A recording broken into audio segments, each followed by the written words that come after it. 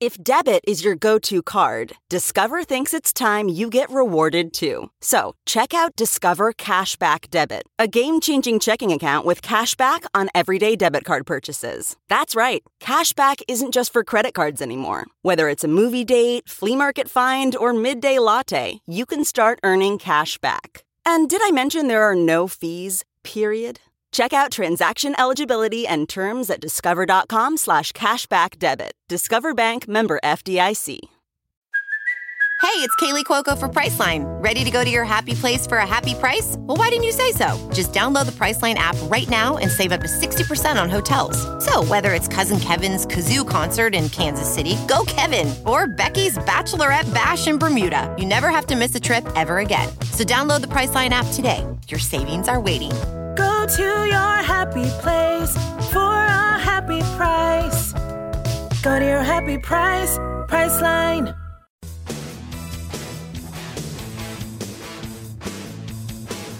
It's a show you'd endorse. Paige is singing, of course. And Mikey loves a woman with teeth like a horse. And Todd's getting winky blinky because RTV is Hey! simply It's so irresistible. fun, you complete us to completion.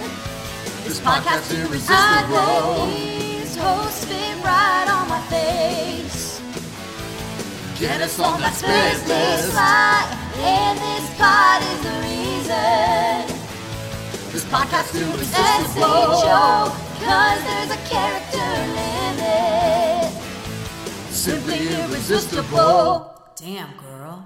You podcast with that ass? Everybody hit record. This is not a Paw Patrol movie. I can't talk about it. This is Defund Paw Patrol. We're gonna pull it back. We're gonna pull it back for this. You think? You think the P.S. I Love You episode's gonna be a pulled back, reserved episode? We're not even starting recording till 9 p.m. No. Paw Patrol is like I'm not gonna say APAB. All pups are bad until it's like really needed.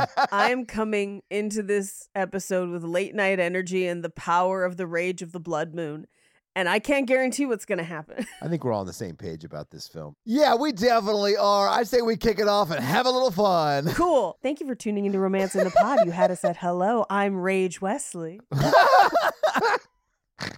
And I'm Crikey Randolph. I didn't have a pun ready to go. Like in the... Yeah, I didn't pre-write my intro, so I'm just Todd Schlosser, and I made you all watch. I feel like it would be easier to rhyme a name with Todd. I mean, I feel like I easily could have just said God Schlosser, and then it would have been like too on the nose, you know? Too much. Dial it back. He's trying to make us start a church again. Anyway, you made us watch P.S. I Love You. Todd, why did you pick it? I picked it because I honestly thought it was going to be a bonkers rom-com in reverse, sort of like the last 5 years, where like we sort of see this romance from a different perspective than we normally see it. And I thought it was going to be like silly and stupid and funny. And it was none of those things ever in the movie. And it broke my heart. Hard disagree. I felt this was very silly, very stupid, and very funny. Okay, I am glad to hear that because I found a lot of humor in watching it. Yeah. I was disappointed it wasn't like what I thought it was going to be, which is like a bonkers, Charlie St. Cloud episode. It will be. Charlie St. Cloud is a film I could watch again because it's so bonkers it's Yes. enjoyable. This does not go that far. Right. Yeah. I lost 2 hours today. You technically lost 2 hours and 6 minutes. I looked up the runtime. And I'll never get them back. No. Although I'll say this, everyone should watch this movie and just try and like parse out what like Gerard Butler's character was doing for like the last few months of his life. Thank you. I have so many questions. Because like you can't just record that level quality of audio on that tape like on a whim. It's not like it is now where like everyone has a podcast. Like he went to a studio to record a tape that had like backing music. We got to talk about this. I'd like to thank the film, P.S. I Love You, because I never thought that I would be rooting for cancer. It wasn't even, well, I mean, it's a tumor. We don't know if it was a cancerous tumor. But, okay, here's my thing. If it had been cancer, that would have made sense to me because it doesn't always take people quick. Sometimes it takes a long time. and he would have had the time to kind of set all this in motion. Yeah. They specifically say it was a brain tumor, which usually goes one of two ways. Either they find the brain tumor and then you go through some painful operations and stuff to remove it, and maybe you unfortunately die in the operation. Maybe that's what happened.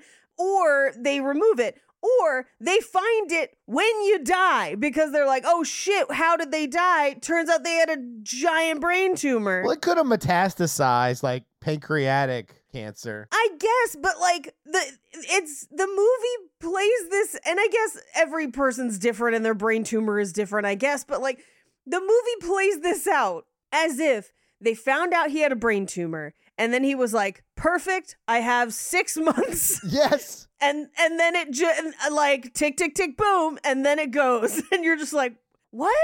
Like, I guess that could happen, I guess. But like, why didn't they just make it cancer? That would just be less complicated and have less questions. It was weird where it wasn't just like, I've got terminal cancer. Would have just been an easier sentence to say. Yeah. But I like it better this way because they're so toxic. Okay. They should not be together. Yes. Okay. I have to ask you this question. Do you think you would have liked the movie more if it had just started at the wake? Yes, Yes. 100%. I completely agree. Because when you see them together in that one apartment scene, It ruins the film. it does. It ruins the film. It does. It's very much a slice of life, right? Which I sort of dig. But like, that is not what we're here to see. Pick a romantic slice. That's what I mean. But it felt very realistic to like a conversation you might have with someone like this, right? Absolutely not. If my husband and I had this argument, I would ask for fucking divorce. Maybe not you because you haven't had toxic relationships. But like, yeah, I've been in relationships that were like this level of nuts. And believe me, they were each of them terrible. No, she is infinitely more terrible than him in that original argument, and I will make a case for it. I'm not saying neither of them are saints. So yeah, I know, I completely agree. If I'm understanding the scene, and we can get into it in detail when we get to that scene. Let's but wait, like, Mikey, and okay, break it let's down table then. it. Let's Yeah. I do think overall that scene weakens the rest of the film. Me too, it undermines the whole movie. Because his letters are very sweet. yeah. Yes. But this movie is so unfocused in her, like, you know, an exploration of grief and love like this would be really cute, I think. Yes. Somewhat. But the Harry Connick Jr. side quest character really also subtracted from the film for me. Okay. I gotta talk about it. I'll burn a fun fact to get into this, right? Okay. So this is Okay. based on a book, right? Sure. This is based on a book. The book takes place entirely in Ireland. There is no New York part. Her parents are not split up. She has a huge family, and the book is largely about her and each of the family members that knew him coming to terms with the loss. She never sleeps with one of his friends. She doesn't go to meet his parents. She like runs into them on accident. It's like a whole thing. There is no Harry Connick Jr. character. That makes way more sense. Yeah. So like that makes so much more sense. But with Harry Connick Jr., at a certain point, he disappears from this movie for an hour. And I was like, if he's our love interest, where the fuck is he? And then they bring him back. And then they're like, oh no, it's not going to work out. And for a hot second, I was like, fuck yes, this movie has the balls for her to be an independent woman on her own. Nope. We're going to take her back to Ireland and set up a scenario that will end up on the front page of Pornhub because literally she like introduces her mom to the guy she slept with's dad, which would make them step siblings if things went further.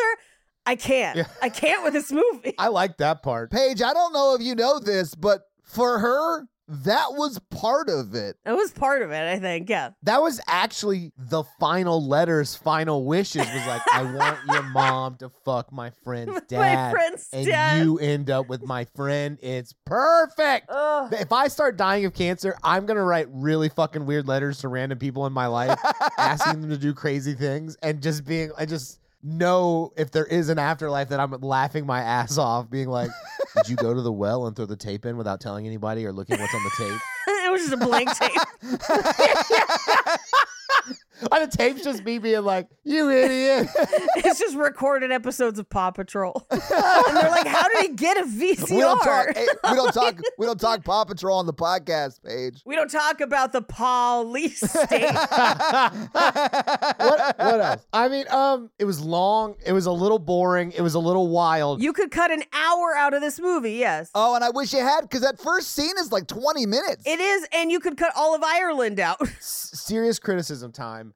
I had trouble knowing how much time had passed since he died throughout the film. Yeah. And that really distracted me because it made me hate Harry Connick Jr., who one, hits on her at his wake, but also, like, I'm like, is this 4 days later? And he's like, you're really hot and I really like you. And is that a week later, a month later? That's a month and some change later. Yes. Yeah. That's still very soon.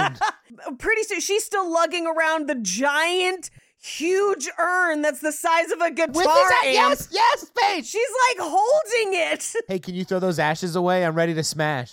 Yeah. This urn goes to 11. It does look like a Spinal Tap urn. You're right. I felt like they wrote themselves in a corner with his character where, like, she should have been like, I'm not interested in you and this is way too soon. But instead they like, oh, you're like my brother. Oh, okay, well, I just like you. Yeah, we're like, everything's great. When in reality, that situation would be highly awkward for everyone. And their friends would be like, that fucking guy needs to leave you alone for a little while you deal with this. Yep. I have two things. One, the shoe designing is not in the book. Really? Yes, it's one of the most bonkers parts of this movie. We'll talk about it when we get there. Two, It is insane. I yelled for Natalie. I was like, Natalie, you got to come back. She's like designing artwork, but they're shoes. okay. Secondly, Just create. I don't care how or why. Just create. create. I don't care if it cripples people. Yeah, because they were terrible shoes. Wait. Todd, before we launch into I'm sorry. Okay. We'll talk about it later. I'll table it. I'm sorry. it. Okay. Table. Yeah. Why? Because the movie sets up that he's been a limo driver for years and is starting his own limo company, which would actually be pretty profitable. Yeah. And they like shit on him as if that's like him not holding up his end of the bargain financially when she has no job or whatever. Or she's like a realtor, but she hates it, but she's had like 5 jobs in 2 years, whatever. But then we reveal that he's got like musical talent and stuff. I was like, why didn't you just make his character in a band? Like, if you want her to be mad at him because they don't have the life that she wants, make him a guy in a band that you're like, when are you going to quit the band? That solves a million issues in this movie. The movie never does it. The limo thing comes up a couple times because Spike from Buffy drives the limo. But other than that, it's just gone. Well, also, they live in New York City, right? And their Yeah. argument Yes. is, do we make enough money here to have children? And I'm like, I see your jobs. Do you need to live in New York City if like family is really where you both want to go at right now? Here's what I'm going to tell you, Mikey. If she just got really good at being a real estate agent and she let him found his limo company, then yeah, they would have just probably been able Yes. to have had kids where they were. Oh, I don't think she was a good real estate agent. She keeps getting lost in Ireland. I mean, but like her whole thing is like, I'm not fulfilled. I don't want to work for an idiot. And I have a huge problem with that in general because like, Because I am not an idiot. no, but like sometimes to make your dreams come true, to get where you want to get, sometimes you got to work for an idiot for a while. No path is completely linear. Sometimes that is the climb along the way of I'm working for an idiot. I'm putting time in so I can do the thing that I want to do and I'm working to get there. And this is part of it that I have to get through. The notion that you should just never have to work for an idiot and always be completely fulfilled at all times and never have any struggle is insane to me. And I hate it. And I hate it when movies do it. And I hate it when people do it in real life. And she does it so much in this movie. I just assumed that she was like, I don't know, super wealthy the second he died. She couldn't have been. Hospital bills. I know, but like this doesn't make any sense to me because she seems to never work again after she gets fired, right? She shows one apartment. Right, but that's the one she gets fired at during, right? Yeah. And then there's like 3 years more of this movie. There's a whole year. It's a whole year. She doesn't work for a year. Yeah. She just designs fucking shoes, which again, cool. So, okay. Does this movie make more sense if she took a ton of life insurance on him and then murdered him? Absolutely. I'm not saying yes to that because of the legal proceedings, but yeah. Like, yes, but Paw Patrol is going to have to come back with a fucking warrant. Yeah, she fled the country as well. Oh, That's true. My God. At the end of this movie, she is fleeing prosecution for sure. She's like, I don't think we're going to go back. Wink. I also really hate that her whole thing is like, I'm an artist. Well, what kind of art do you do? I don't know. What? All of it. But not all of it. We see her do none of it. And then she's like, apparently shoes. And I'm like, I'm glad you found your shoe thing. That's great. But like, it's one thing if someone's like, what kind of art do you do? And you say, I do a lot of different things. I work in this medium. I do this. I'm exploring this. That's a different answer. Her answer is, I don't know. That's like on Too Hot to Handle on the first season where they asked that girl what her tattoo said and she said she didn't know. Like, girl, you put that on your body. Like, homegirl, you paid for art school. You better know what kind of art you like to art. But they got married when she was 19, which means the person we're seeing in that scene is like the 18 version of that girl. Sure, at least at 18, even I was like, I like to do these kinds of things. I had some answer. Oh, I know. I like to draw. That's all she had to fucking say. That's all she had to say. I know. Like, I don't know what I was going to fucking do when I was 18. You know, yeah. At 18, you would have been like, I like to play drums and I like comedy. Exactly. So, like, I would have been like, at 18, I would have been like, I'm going to be a fucking rock star, you fucking nerd. I accept that answer. Well, yeah. And all I'm saying is, like, I would have had a definitive answer unlike her in that scene. But also, she's 18 and, like, sort of, like, you know, into the dude that's talking to her randomly on the side of the road in a strange country. So, like, you know. I think I hate Hilary Swank. I just don't like her in anything. And, like, I think that plays. I was not expecting you to say that. I think that plays a role in this. But, like, I like the part in $1 Million Baby where she falls. Oh, no. I can't. I'm triggered by that now after I fell in the shower. I would like to thank the stool in that movie. No. For making it. I actually have never seen it, and I like Hilary Swank. I think she's great. I like Hilary Swank. I don't have any problems with Hilary Swank. I've enjoyed her in many another movie. I have a problem with the character in this movie because even in that first argument where the movie posits that she is 30, she still has no answer for what kind of art she wants to art, but she still wants to shit on him for driving limos as if it's low class. I'm like, yes. Bitch, those limos be funding your not art. Also, that's Gerard Butler. Not like now Gerard Butler, it. but like that's 2007, 300. He's a smoking 10. Yes. Like, let him do whatever the fuck. You saw that karaoke thing? Every woman in that karaoke bar would have fucked him. They were all on a slip and slide for sure. Absolutely. And then he's like, my beautiful wife. And they're like, no.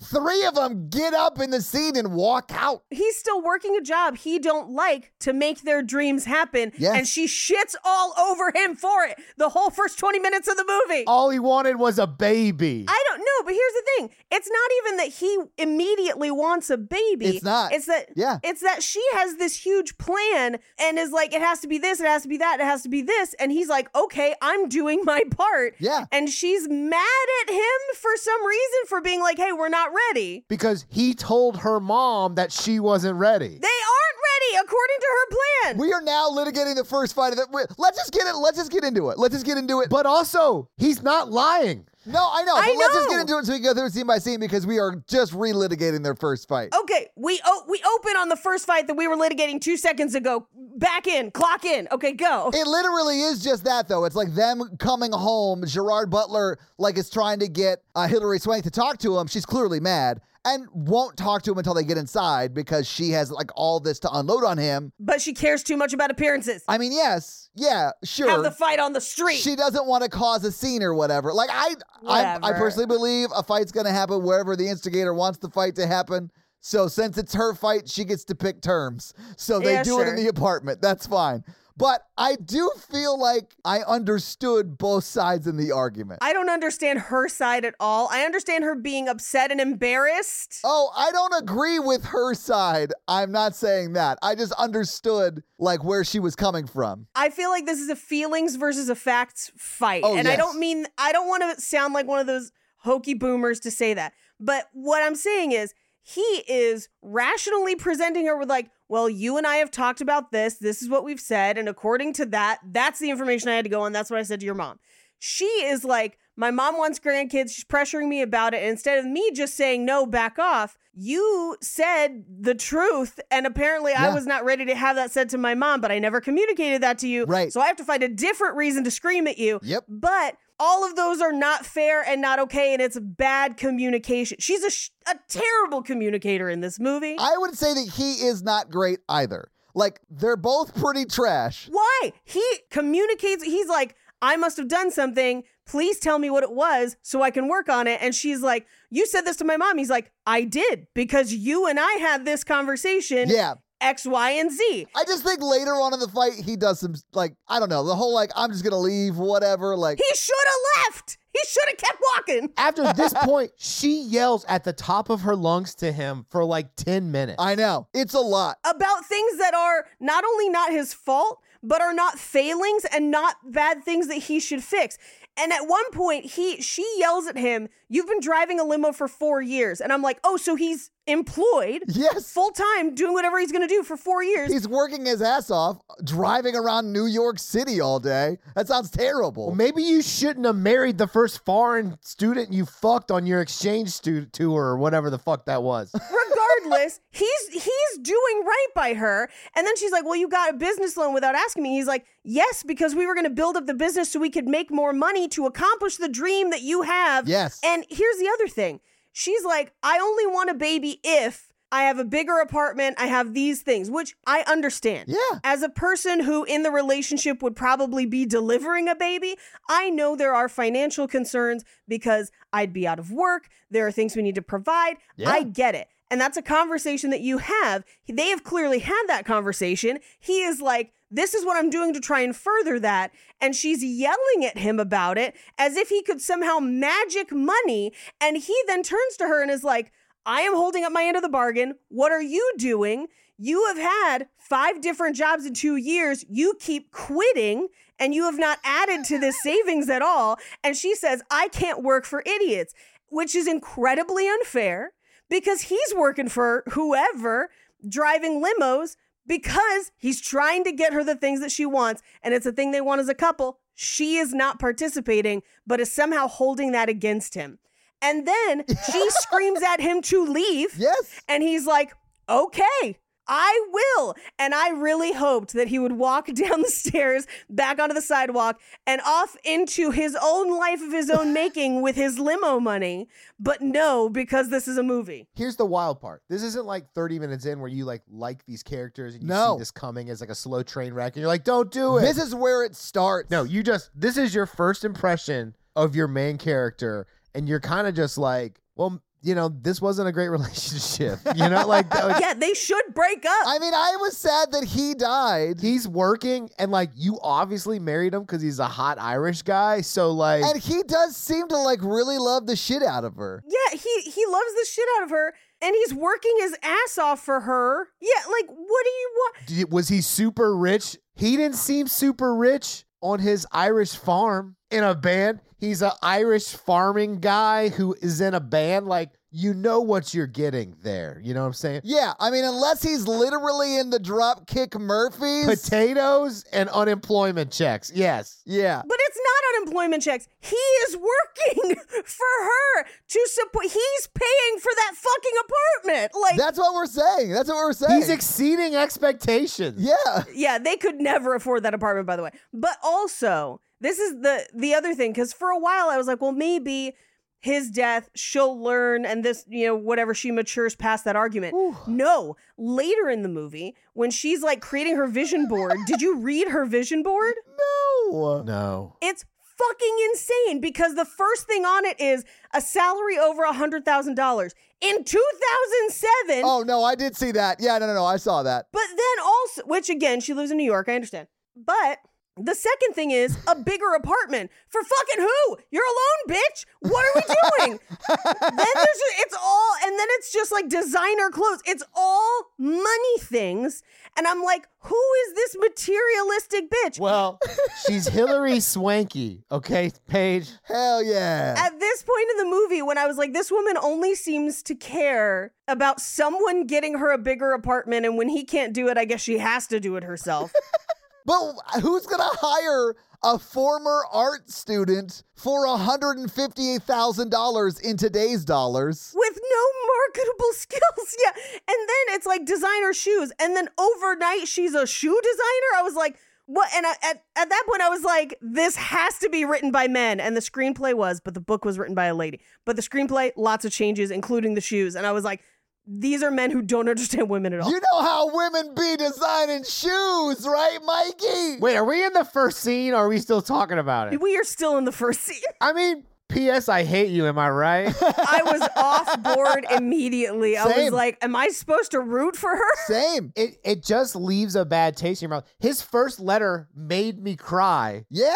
But then I thought back to this scene and I was like, what am I doing? Yeah, I cried a ton in this movie, but like, I didn't want him to die, but I didn't want him to be with her anymore. Yes. And I'm sad that his life took that way to get himself out of it. He needed her for the rest of the time because he gets cancer like right after this argument. We don't see any part of that. Yeah. But here, okay, I will spoil another fun fact.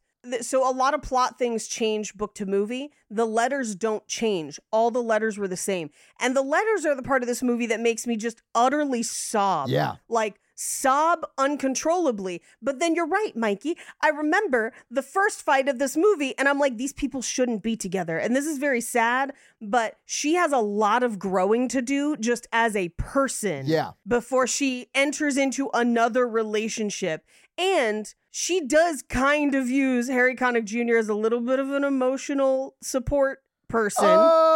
Yes. I definitely feel like that was a one-sided connection. Yes, and when he set that boundary, I was like, I actually really like, I kind of hope that he holds to it. And then they still brought them back together to kiss, and it was like, I did like the way that resolved because I did not want them to be together, right? Same. I didn't want them together. Yeah, but let's keep going through the plot. But the first 30 minutes is just, well, maybe not 30, but like 20 minutes is just them having this fight.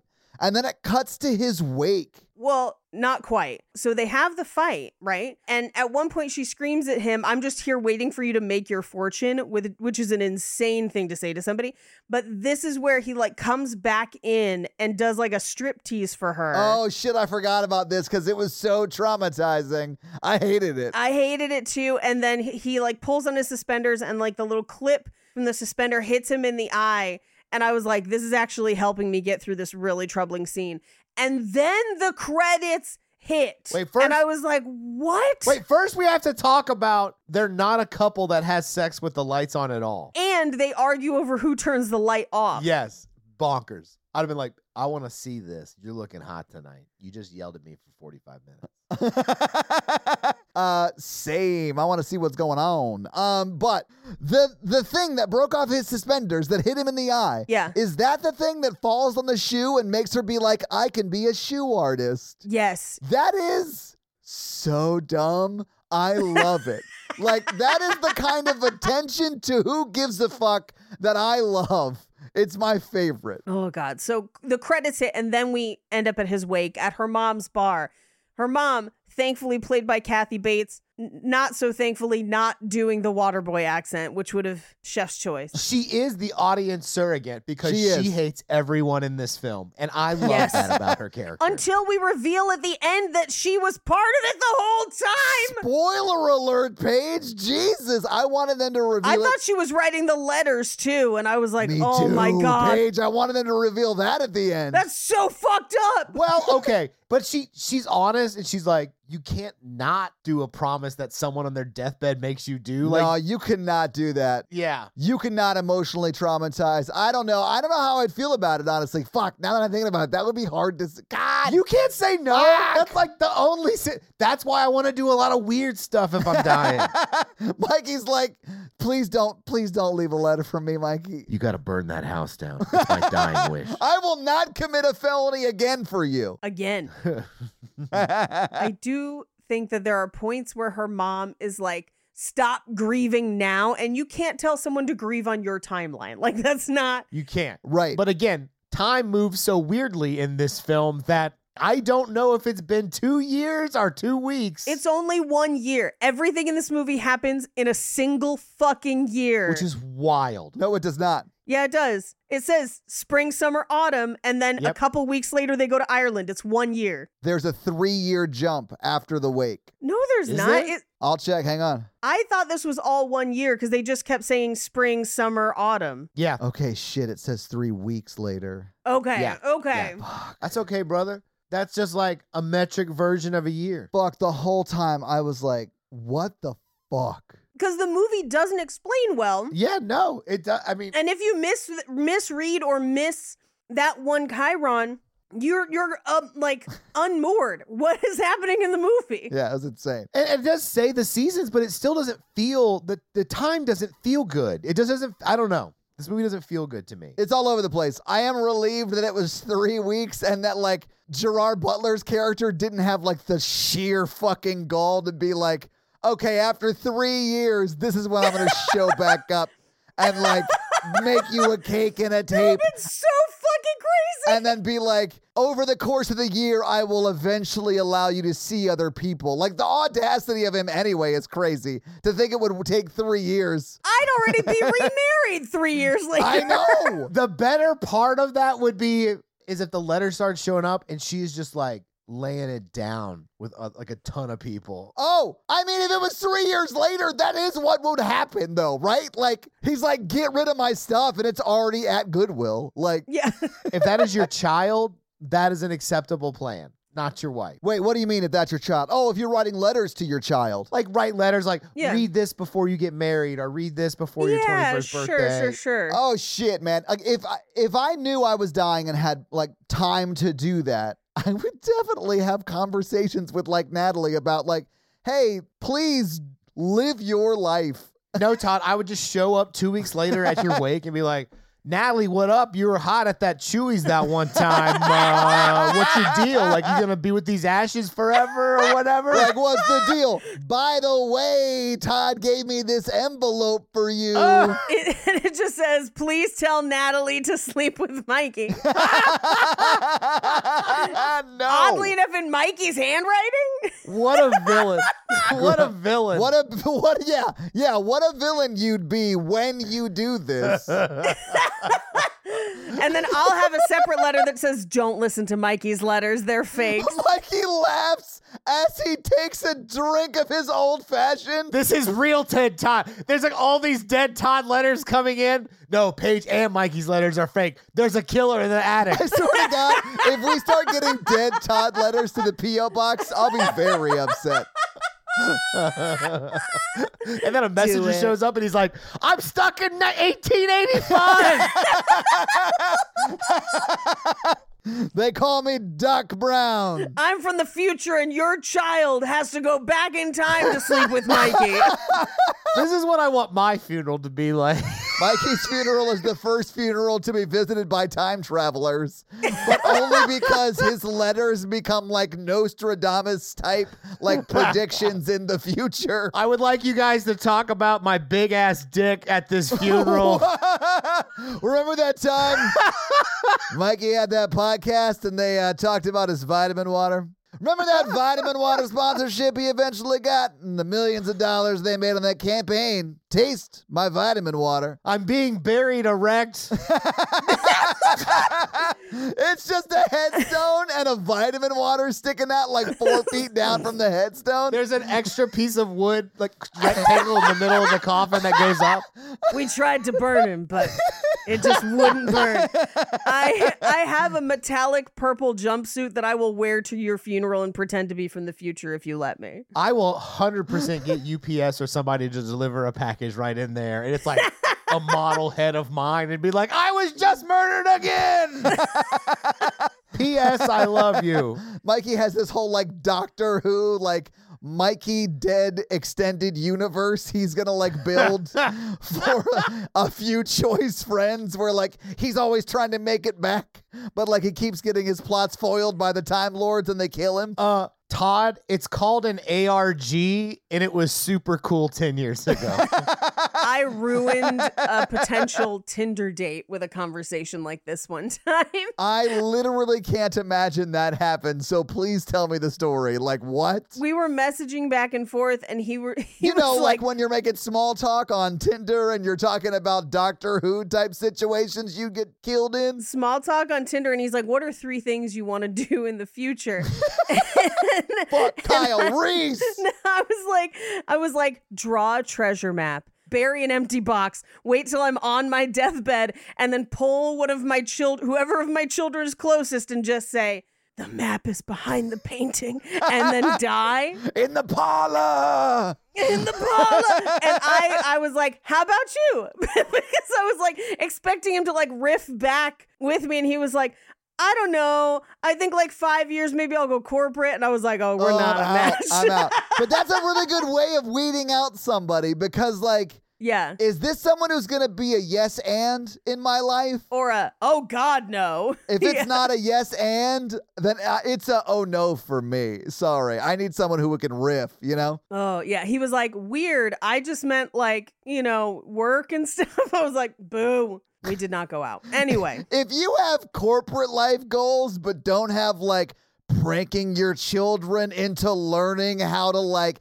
love and accept themselves when they spent 6 years finding this treasure to open it and reveal a mirror, you know what I'm saying? No. It would be my sex tape. Yes. It would just be the tape of you flicking them off like... No, just your origins. And it's a sex tape of you conceiving. It's a conception inception. Yes. Oh, no. Todd, you have to watch The Treasure of Foggy Mountain. Did you like it, Paige? I loved it. It was amazing. So good. What is it? It's The Treasure of Foggy Mountain. It's on Peacock. Anyway, so back to this movie. 3 weeks later... and she does have a thing right after the wake where she carries that giant urn home. That's the biggest urn I've ever seen. It's like the size of a milk crate for one person. She designed it herself, and it's ugly as fuck. I'm sorry. Yeah, that's it. They try to make her like a designer. They're like, she designed it herself. And I was like, ugh. It looks like she bought a fancy hat at Hot Topic, and that's what that urn looks like. It looks like a tiny Chris Angel is trying to escape from it. Those ashes actually, when he rubs them on her arm, it's what card she picked 7 years ago. 4 of clubs. It does look like a box that a magician would pull a dove out of, though. Oh, absolutely. But dead doves because it's an urn. It's designed after the cancer. It's designed after his guitar case, which you see in the foreground of the apartment. Yeah. But no one ever explains that. They're just like, she designed the urn. Isn't it cool? And I'm like, no. Which I would say, had I known it was designed after his guitar case, I'd be like, not my favorite choice, but I get it. So yes, you know. I would have gone half the scale, at least. Oh, I know. Like, there's a lot of negative space inside that box that is going unutilized. Yeah, I agree. We don't know that. Remains are not large. We don't know if he even got cooked all the way through or whatever. You think there's like loose body parts in that box, Mikey? She just got a to-go box from the funeral parlor. There's just a rack of ribs in there? I'm going to be taking my Gerard Butler to go. Oh, he's got a lot of abs. God. His abs couldn't cook through. They were too strong. He's too strong. You saw 300. I did. And I wish I would have watched that instead. Me too. I do like I am unapologetically a big fan of 300. Hard same. I honestly haven't seen it in a long time, but I remember enjoying it. Anyway, back to this movie. She takes this giant milk crate of an urn home and then undresses in front of it, but hastily, like as if she was ripping her clothes off for a sexual encounter, and then imagines that his ghost is in the apartment with her. I thought some shit was gonna go down because of the. I thought she was going to masturbate with the urn because she was like listening to his voicemails. And then in my notes, I put down, I was like, note to self, if you know you're going to die, record a sexy message just in case you die. She had like funeral lingerie on, like a funeral corset or something. Yes. Well, she was wearing Spanx. Yeah. I was talking about the top, Oh, that's right. No, she is in like a corset. Yeah, I thought some stuff was going to go down. but she didn't turn the light off, so it didn't. It didn't. I mean, the box is ribbed. For her pleasure. It's got the bumps. Okay. Would you record a sexy message for your significant other in the event that you die? Yeah, just be Turn the bass up. turn the bass. Yours is just Pitbull songs, Yeah. and we're like, he knew we wanted to hear this.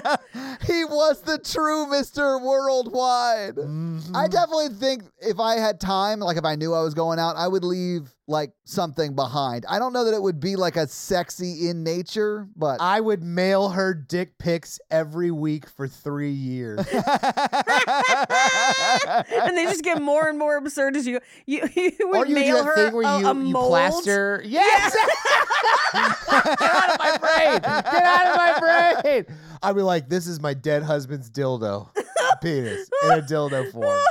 Oh, I would just sex doll my whole body. what sext? You would sext? What does that even mean to sext your whole body? I would have a sex doll made of my likeness. Oh, okay. I can't take the money with me or leave it to my wife who's greedy. I love that on your list of things to do. If you like know you have a year left to live, one of them is get body casts made so people in other generations can still fuck me. And then in the back, there's a string like Woody, and you pull it, and it says, P.S. I love you. Okay. Would you have sex with a sex doll of your deceased partner, or would it make you too sad? It would make me way too sad. I think it would make me too sad too. I know who I am when I'm grieving like that 100%. Oh, Mikey. I would be sobbing the whole time, and then I would hate myself. Like, it would be a troubling time. Like, I don't know you. I would need to be put on a watch at some point at that. I mean, like, Yeah. I know I could get there, though. I know what I'm capable of, the depths of my despair. Why did she make me a sex doll of herself? I'm so sorry I asked. Yo, the 1 hour comedy special writes itself. I'm so sorry I asked. But also, we need to do Lars and the Real Girl at some point. We do need to do that. Something about that title makes me think she's not a real girl. I wouldn't take it out of the house or like give it gifts or anything, but like they make them real nice. I heard somebody say. Dishwasher safe, even. What did you say, Todd? I said there's something about that title that makes me think she's not a real girl. Oh, are you unfamiliar with Lars and the Real Girl? No, I haven't seen it. Oh, it's Ryan Gosling. It will also make you sob. I cried Yeah. so much in that movie. It's a good movie. We don't have time for those kind of movies now on this podcast. Not as of late. No, I mean, would y'all? We both said no. I would be too sad. You know when like you're really grieving and then it like goes over to where you know you've lost it? I think that 30 minutes is the time that would happen. I love that you have it down to the minute. So for me, it would be like having sex with their corpse. And that would be traumatic to me. I couldn't do it. I, at one point before our cat Dennis passed, Where is this going? Hang on.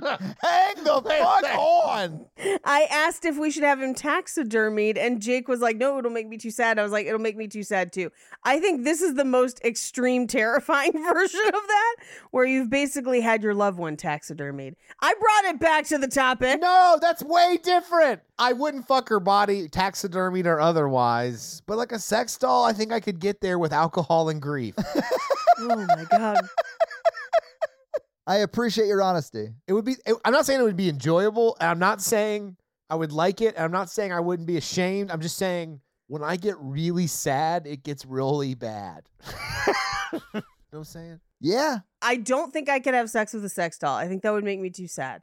I do think I could jerk off to the sound of somebody's voice. Yeah, like you want to hear it. Would you put it in the bed with you to like lay there so you don't feel as alone? No, that would be weird. Like a body pillow? Like, Yeah, like a body pillow shaped like your dead ex. no, I don't want the shape. But it's also a sex doll. yeah, exactly. So no. Body pillow is one thing because it'll kind of take on the warmth of your body, and as you fall asleep, you kind of forget. Yeah, sure. But what's a sex doll if not a body pillow you could fuck? No, completely different. I'm sure they make them where it takes your warmth as you go to sleep. No, but it won't move. They won't have a heartbeat or whatever. At least with a pillow, I'm like, I know this is a pillow. Right. No. I couldn't do it either. Yeah. The sex doll, no. And then it has a button you push, and it just has all the regrets. It just tells you regrets that it has from being with you in your relationship. Oh, why would you want that? Why is that a feature? I will say, if it was not related to death, like if I just happened to be single and got a sex doll of someone I've never met, that I could do. Could you have a threesome with Jake and a sex doll that is Jake? Absolutely not. That's the most terrifying thing. That's so fucking weird. That's so strange. Why would anyone do that? Would you have a not a threesome, I guess, but like would you have sex with your significant other and they made a sex doll that looks just like them? They cloned themselves. That just sounds like a super elaborate sex toy that brings no additional value. Thank you, Todd. Yes, Todd is right. Like, I'm all about bringing toys into the game, but like Battleship? not like Battleship, you vanilla mother. Anyway, so she has gone into grief hoarding mode where she's not answering phone calls. Her house is a mess. She's not showering. I mean, she's fucking grieving. This would be the time. That's the time where she would have had sex with that sex doll. Well, and she keeps seeing him around the apartment, and I was like, it's a ghost, run. And then in my notes, because of how things have been going, I was like, wait, is Hillary Swank also dead? Anyway, she's ducking calls. She's going through the grief. She might be a ghost. I don't think so, but it would have been more interesting.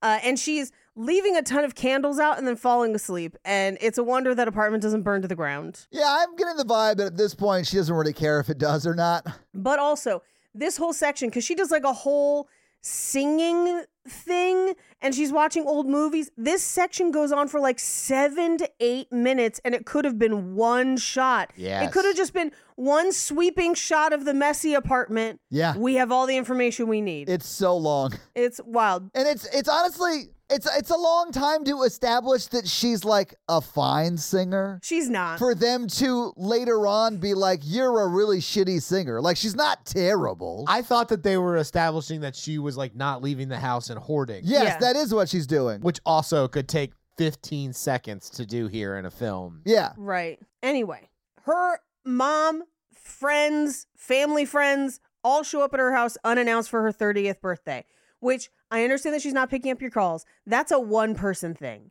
That just like one person shows up and checks on you.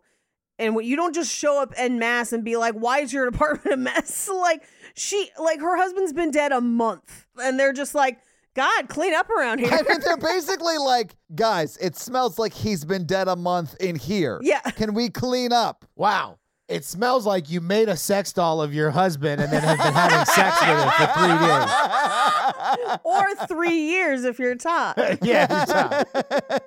And one of them is like, you can't act like the loneliest woman in Gotham. And I was like, Gotham? Was he the Batman? And then I remembered sometimes people just call New York that. But it's way more fun if he was the Batman. He would have been a good Batman. Anyway, but this is also them being like, you got to get happy. Like, stop grieving on our timeline. And it's been a month. Like, also, we find out here that she just stopped showing up to work, like, completely. I do not think she works a day in her life really after this point, but she just seems to have unlimited money after this point. Yeah, it's wild. But anyway, a cake gets delivered with a recording device taped to the top of it. And the cake is from her ex-husband. And she like plays the recording in front of everyone. And this is also because of my personal proclivity for sexy heard things. Heard things? Anyway, she starts to play it and he was like, do what I say. And I was like, kinky. And I was like, you should leave the room and not listen to this in front of everybody else. But then it's real vanilla shit of like, go out and have a good time with your girlfriend. Is your mom there? She was always a bitch. I know she's there. Ha ha mean, that is sort of the vibe of the tape, though. But it could have been, do what I say. Take your clothes off. Turn the lights out by the bed, because otherwise you're going to trip over that thing like last time. Look under the floorboard. I made a sex doll of my body. That is so much more troubling. His name is Jeffrey. Jeffrey Dean Organ. They call him Jimmy Dean for short because he brings his own sausage. Especially in the morning. Oh shit! All right, let's go to Ireland. Let's wrap it up. Yeah, no. I wish we could, man. They go to a gay club, and she lies about being the Princess of Finland to get in, and I was like, what? Well, yeah, because this gay club, and I don't know how things were in 2007, because that's before I went to gay clubs. I've gone to them with my brother a lot now. Sure. But I never got gay carded there. You're not gay, you can't come in. Yeah, me either. Yeah. Every time I've been to play downtown, they're just like, can I see your ID? Cool. Yeah. And like, that's it. They're like, you're a woman, you can't be gay. And I was like, I don't. But also, if anyone's going to know about Finland, wouldn't it be the people who are really into Toms of Finland? like that was the worst lie. Like, pick a different country. Oh, Tom's like the shoes. No, not at all. You just revealed how straight you are. I don't have to do this, but I'm going to go ahead and just say, when he said that, I was like, oh yeah, the shoes. I'm going to let both of you Google Toms of Finland right now. So what you're saying is no one's ever going to know. Or I'll share my screen. Oh, I'm Googling it. He made stylized homoerotic art, which is something she could have done if she would have picked a style. Yeah, exactly. Maybe that was her art. She's like, I'm the queen of Finland. My name is Tom. And they would have been like, oh, the guy. But no, because Tom has been dead since the 90s. But anyway, they go into the club, and in the club, they're playing snaps. And I fucking hate that. Why do you hate it? It's a real game. Yes, it's a real game, and it's annoying and stupid. And part of the whole thing of like teaching people to play snaps is you don't just tell them how to play snaps. You make them fucking guess it while you're snapping in their face for a fucking half hour. And I hate it. Never try to teach me snaps. I even got the hang of it at one point. It was like, I refuse to play with any of you nerds. This is just pretentious and mean to just like condescend to people until they understand why you're snapping at them. That's why I always walked away when someone was trying to do it with me. I was just like, I'm not an active participant in this. I'm good. Yeah, totally. I walked away too with all the people trying to play snaps with me. I bet, Mikey, you lapped it up. No, it is definitely more of a Todd thing, which I'm surprised that you were not a snaps person, because you seem like the type. It seems stupid. It was so frustrating. No one tried to play with me. It was sarcasm. And they play multiple times in this movie, and I'm just like, ugh. I'm glad that did not stick around and was only a thing of the time. Yeah. I will give an Oscar to her little sister, who comes in with such little sister energy that it can't be denied.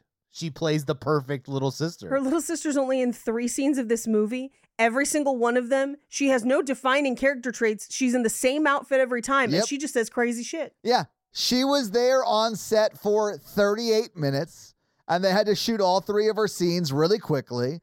Like, I don't think I've ever seen her in anything else. And by the end of the movie even forgets she's there. Yeah. Because she's like part of the friend group.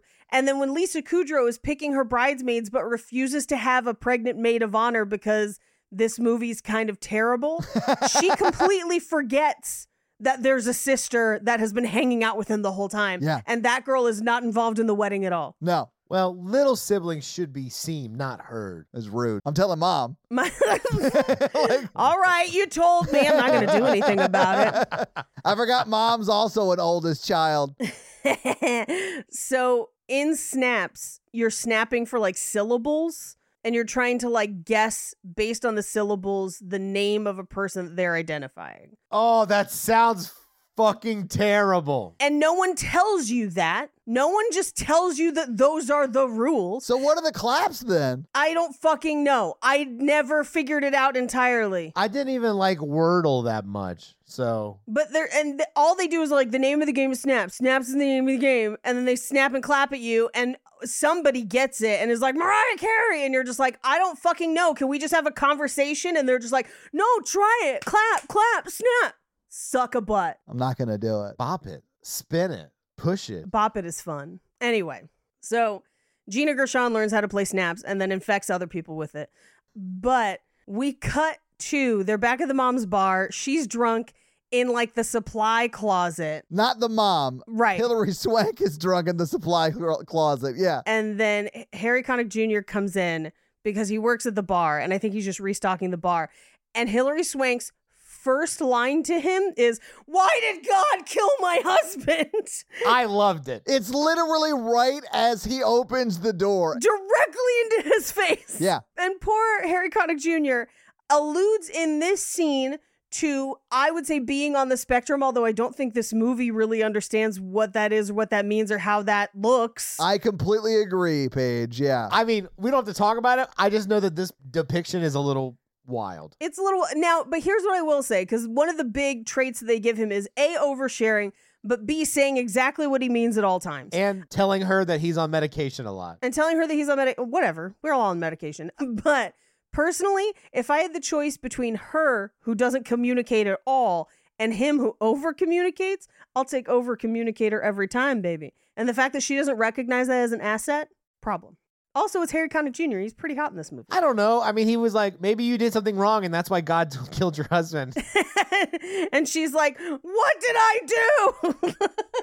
It's a wild scene. She ends up throwing up on him. And it's like not like a great meet cute, which, I mean, it's not really a meet cute because they don't end up together. But I feel like it's like the false flag meet cute. But also, he then has to help carry her home to her apartment. And while other people follow her, or I guess up to the mom's apartment who lives above the bar, along with the urn, because she brought the urn to the bar. I thought that was insane too, Paige. I was like, this is like that episode of My Strange Addiction with that lady who's eating her husband's ashes. What did you just say? That's the best one. That's the best episode. That's that, and the one who is eating her mattress and then a couch are the main ones that I remember from that show. But she was doing with like plastic spoons, just like nom nom nom nom nom nom nom. And then she would like take the bag with her and just like eat bits of it like in her car and stuff. Okay, Mikey, what do you want more? A sex doll of your significant other or a pizza restaurant with animatronics and one of them has your significant other inside? Are they trying to kill me in the pizza restaurant? No, they're just there to have a good time.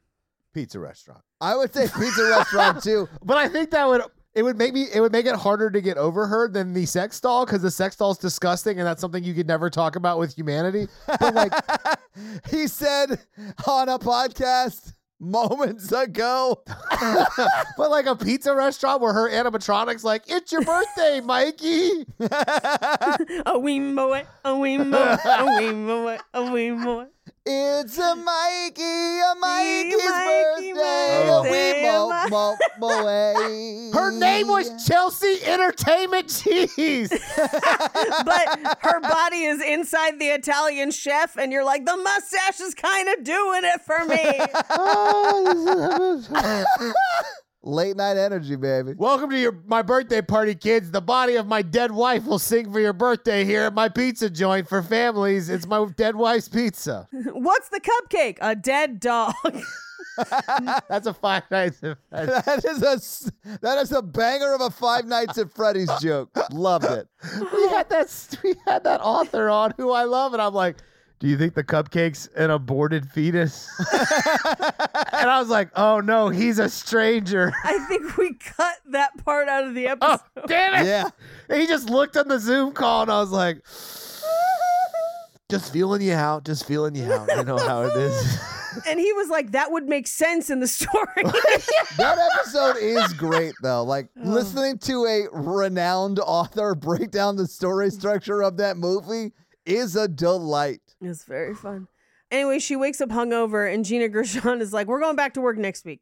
But she starts getting letters from Gerard Butler that's like, buy yourself a fun outfit. And at this point, I was like, with what infinity money? Exactly. She's probably paying for his medical bills and she just paid for a funeral. Like, what are you talking about? Do you know how much that giant urn costs? Yeah, she does. She made it by hand, right? Like, I guess. Anyway, she wears the disco outfit to bed, which is weird. I mean, sometimes you just want to feel fancy. I get it. I've been there. We cut to her showing an apartment with Gina Gershon the next day or next week, I guess. And it's a couple and the wife is like, we got to put an offer down right away. I really want this apartment. I want whatever. And she's making all the same demands that Hilary Swank was making of Gerard Butler. Yeah.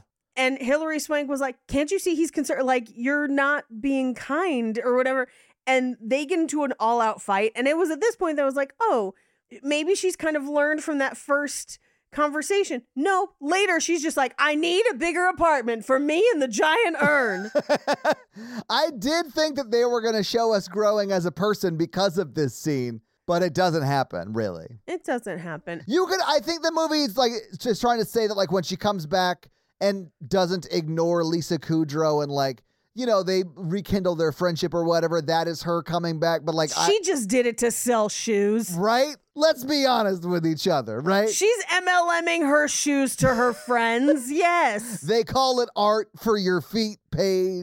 It's called direct sales. Thank you. Exactly. Yeah. I have a great business opportunity for you, Lisa Kudrow. How do you feel about essential oils? Anyway, so she gets a dancing, singing leprechaun that tells her to do karaoke. That was my favorite part of the movie, by the way. The dancing, singing leprechaun. To me, it's hilarious. Like, of course, send a dancing, singing leprechaun. That's a funny bit. What's a funnier bit? That leprechaun doesn't want to do his job that day. Refuses to sing. Yeah, like doesn't want to sing. And Hilary Swank aggressively doesn't want it to either. Like that interaction is so funny to me and felt like someone else wrote it. There are many pieces of this movie that feel like other people wrote them. This movie feels like 6 different drafts and they were like, let's keep everything. Yeah. But this is where we get the flashback to karaoke and he's singing and crushing it. And I was like, why not make him a musician? It would make so much more sense. And then we find out he kind of was, but they didn't tell us that until this point in the movie. Fucking weird. And he tries to get her to do karaoke in the scene. And she gets up and does Prince's Get Off. Now, at this point, we need to have a conversation about the musical choices in this film because I feel very strongly about them. Okay. Numero uno. And Todd and I talked about this a little bit before we started recording. Yeah. I assume that they could not get the rights to the Beatles' P.S. I Love You because it is the most recognizable P.S. I Love You song. It's literally the only one I could think of before this movie played like 3 others for me. That does sound very expensive. It does. Yes. So that was my thought too when Paige brought this up earlier. It does. Except that this was one of like the romantic comedies of the year. It was Gerard Butler after 300. He was huge. It was Hilary Swank. It was based on a best-selling book. If any movie is going to have money for that song, it's this movie. They don't. It does not play. In fact, hardly a recognizable song plays in this movie. It, like with the exception of this one and then Galway Girl, which is like, I guess famous, but if you're not a country person, it's not recognizable, right? Like I had to look it up. And looking it up, I was like, okay, I get how people would know this, but I've never heard the song, right? It's an Irish movie. That's an Irish thing. Like, yeah. Sure. So Prince's Get Off. I love Prince. I love pretty much every Prince song. No one would sing this at karaoke. And also, you paid Prince for rights and you wouldn't pay the Beatles? Prince is almost as expensive. What the fuck is happening in this movie? I'd say they made the right choice, but I understand that Beatles wrote a song called P.S. I Love You, and it should be in this movie. I have a different criticism. There was no screen that showed the words to the songs, and that bothered me in a way that I can't describe to you. It must have been like the kind of setup where it's like a stage and only the person on the stage can see it because it's like built in or whatever. No, you see both sides. The camera cuts to both sides. It does. It does. Mikey is right. It intercuts. You're right. That's so dumb. So you just are supposed to know the words? I realize this is a movie, but like, that's not a believable karaoke setup then. Todd, like, you and I are karaoke people. Oh, yeah. Like, there are songs that I love and would shout, sing in my car that I will never do at karaoke because I would be like, most people don't know this song, which makes it not super fun for them. I just wanted this scene to end. These flashbacks went on for too long. Way too long. And she falls off and breaks her face. And, like, twists her ankle. Like, she breaks her nose. Yeah. And I thought it was funny that, like, we do see her in the hospital because, like, we see her in the ambulance, which no one was strapped down to the sides. Oh, when she pulls her pants down to like karaoke, though, I was like, dang. Oh, yeah. It's a skirt, but yeah. It's a skirt, yeah. She also ties her skirt up. Like, she does it up to look sexy. Like, she does it on purpose, you know? I think she's, like, trying to mark her territory because he just introduced her as his wife, and, like, it's clear a lot of those women are there for him. And he was kind of weird about it, where he's like, I'm taking on takers, you know what I'm saying? Like, it was a weird vibe. The karaoke was a weird vibe. But also, I'm like, let's say that you want to do Prince and you want to stay with it. You didn't do Erotic City. You didn't do Naughty Nikki. You didn't do, like... Dirty Diana? That's actually Michael Jackson, but... Kiss or whatever. Your Kiss? You Kiss. A million other songs that probably cost you about as much that people would be like, oh, that's right, that super famous Prince song. Yeah. Although I've seen people like fully get up there and be like, yeah, I'm going to do the full 7-minute Freebird. They're going to love it. And it always goes poorly. So like, Paige, I would never do it, but I've seen it done way too much. But like, it was a weird choice in this movie. And then the whole soundtrack of this movie, I started to notice after, I was like, these are all strange choices. And I think part of it's the mix. Like, if I can put a finger on it. The music is too loud for you to ignore it and for it to just be part of the background, but it's not recognizable for you to place it. So, like, you're constantly like, what am I listening to? And it's very male-coded. And I know that sounds weird, but I would catch pieces of it and I would be like, this is the kind of shit my ex-boyfriend used to listen to. And, like, that was all I could tie to it. I mean, I bet most of those songs were written by dudes because of the time period most of them were written. There weren't a lot of, unfortunately, because it was like a gatekeeping kind of situation. There weren't like a lot of female songwriters. There's only one song in this movie even sung by a woman, by the way. That doesn't surprise me. Only one. And to the point where it stuck out and I noticed it and I was like, what am I hearing? And then online, because I started digging, the soundtrack has this weird cult following and it's a lot of like, I'll call it Dropkick Murphys adjacent sad ballads. Yeah, sure. I've seen Dropkick Murphys live. I love Dropkick Murphys. They're great. Sure. Here's the thing though. Dropkick Murphys, a good time. Oh yeah. And they put on an amazing show. But sad ballads, kind of like Dropkick Murphys, not a good time. Oh. Not a good time at all. Please give me the Fratellis instead. The bad guys from the Goonies? What?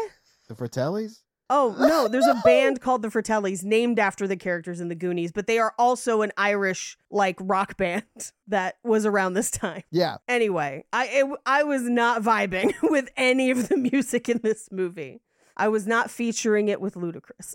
Anyway, so she goes back and she's going to do karaoke, except now it's hosted by Mayhem, aka Dennis Duffy. Oh, is that a thing? Oh, yeah. Did you not recognize him? No, I know. I recognized him. Did you not saw him? Oh, yes. Sorry. I recognize him as the Beeper King from 30 Rock, but I do recognize him now as... Yeah, Dennis Duffy, the Beeper King. Yeah, I do know you're referencing the commercial where he is, yes, Mayhem. Sorry. He is Mayhem. I was thinking like a wrestler named Mayhem. I was like, what? No. But yeah, no. I love that guy too, and I wish he was in more of this movie, but I do love that he ends up with Lisa Kudrow, who we haven't really talked about, but she is sort of a chaos person in this movie, and I love her. Every scene she's in, I'm laughing, and I enjoyed her so much in this movie. Yeah, she was good in this movie. Yeah. The side characters are not the problem for me in this movie. I agree. Yeah, agree. Except for that one, Harry Connick Jr. Yeah. Oh, yeah, okay.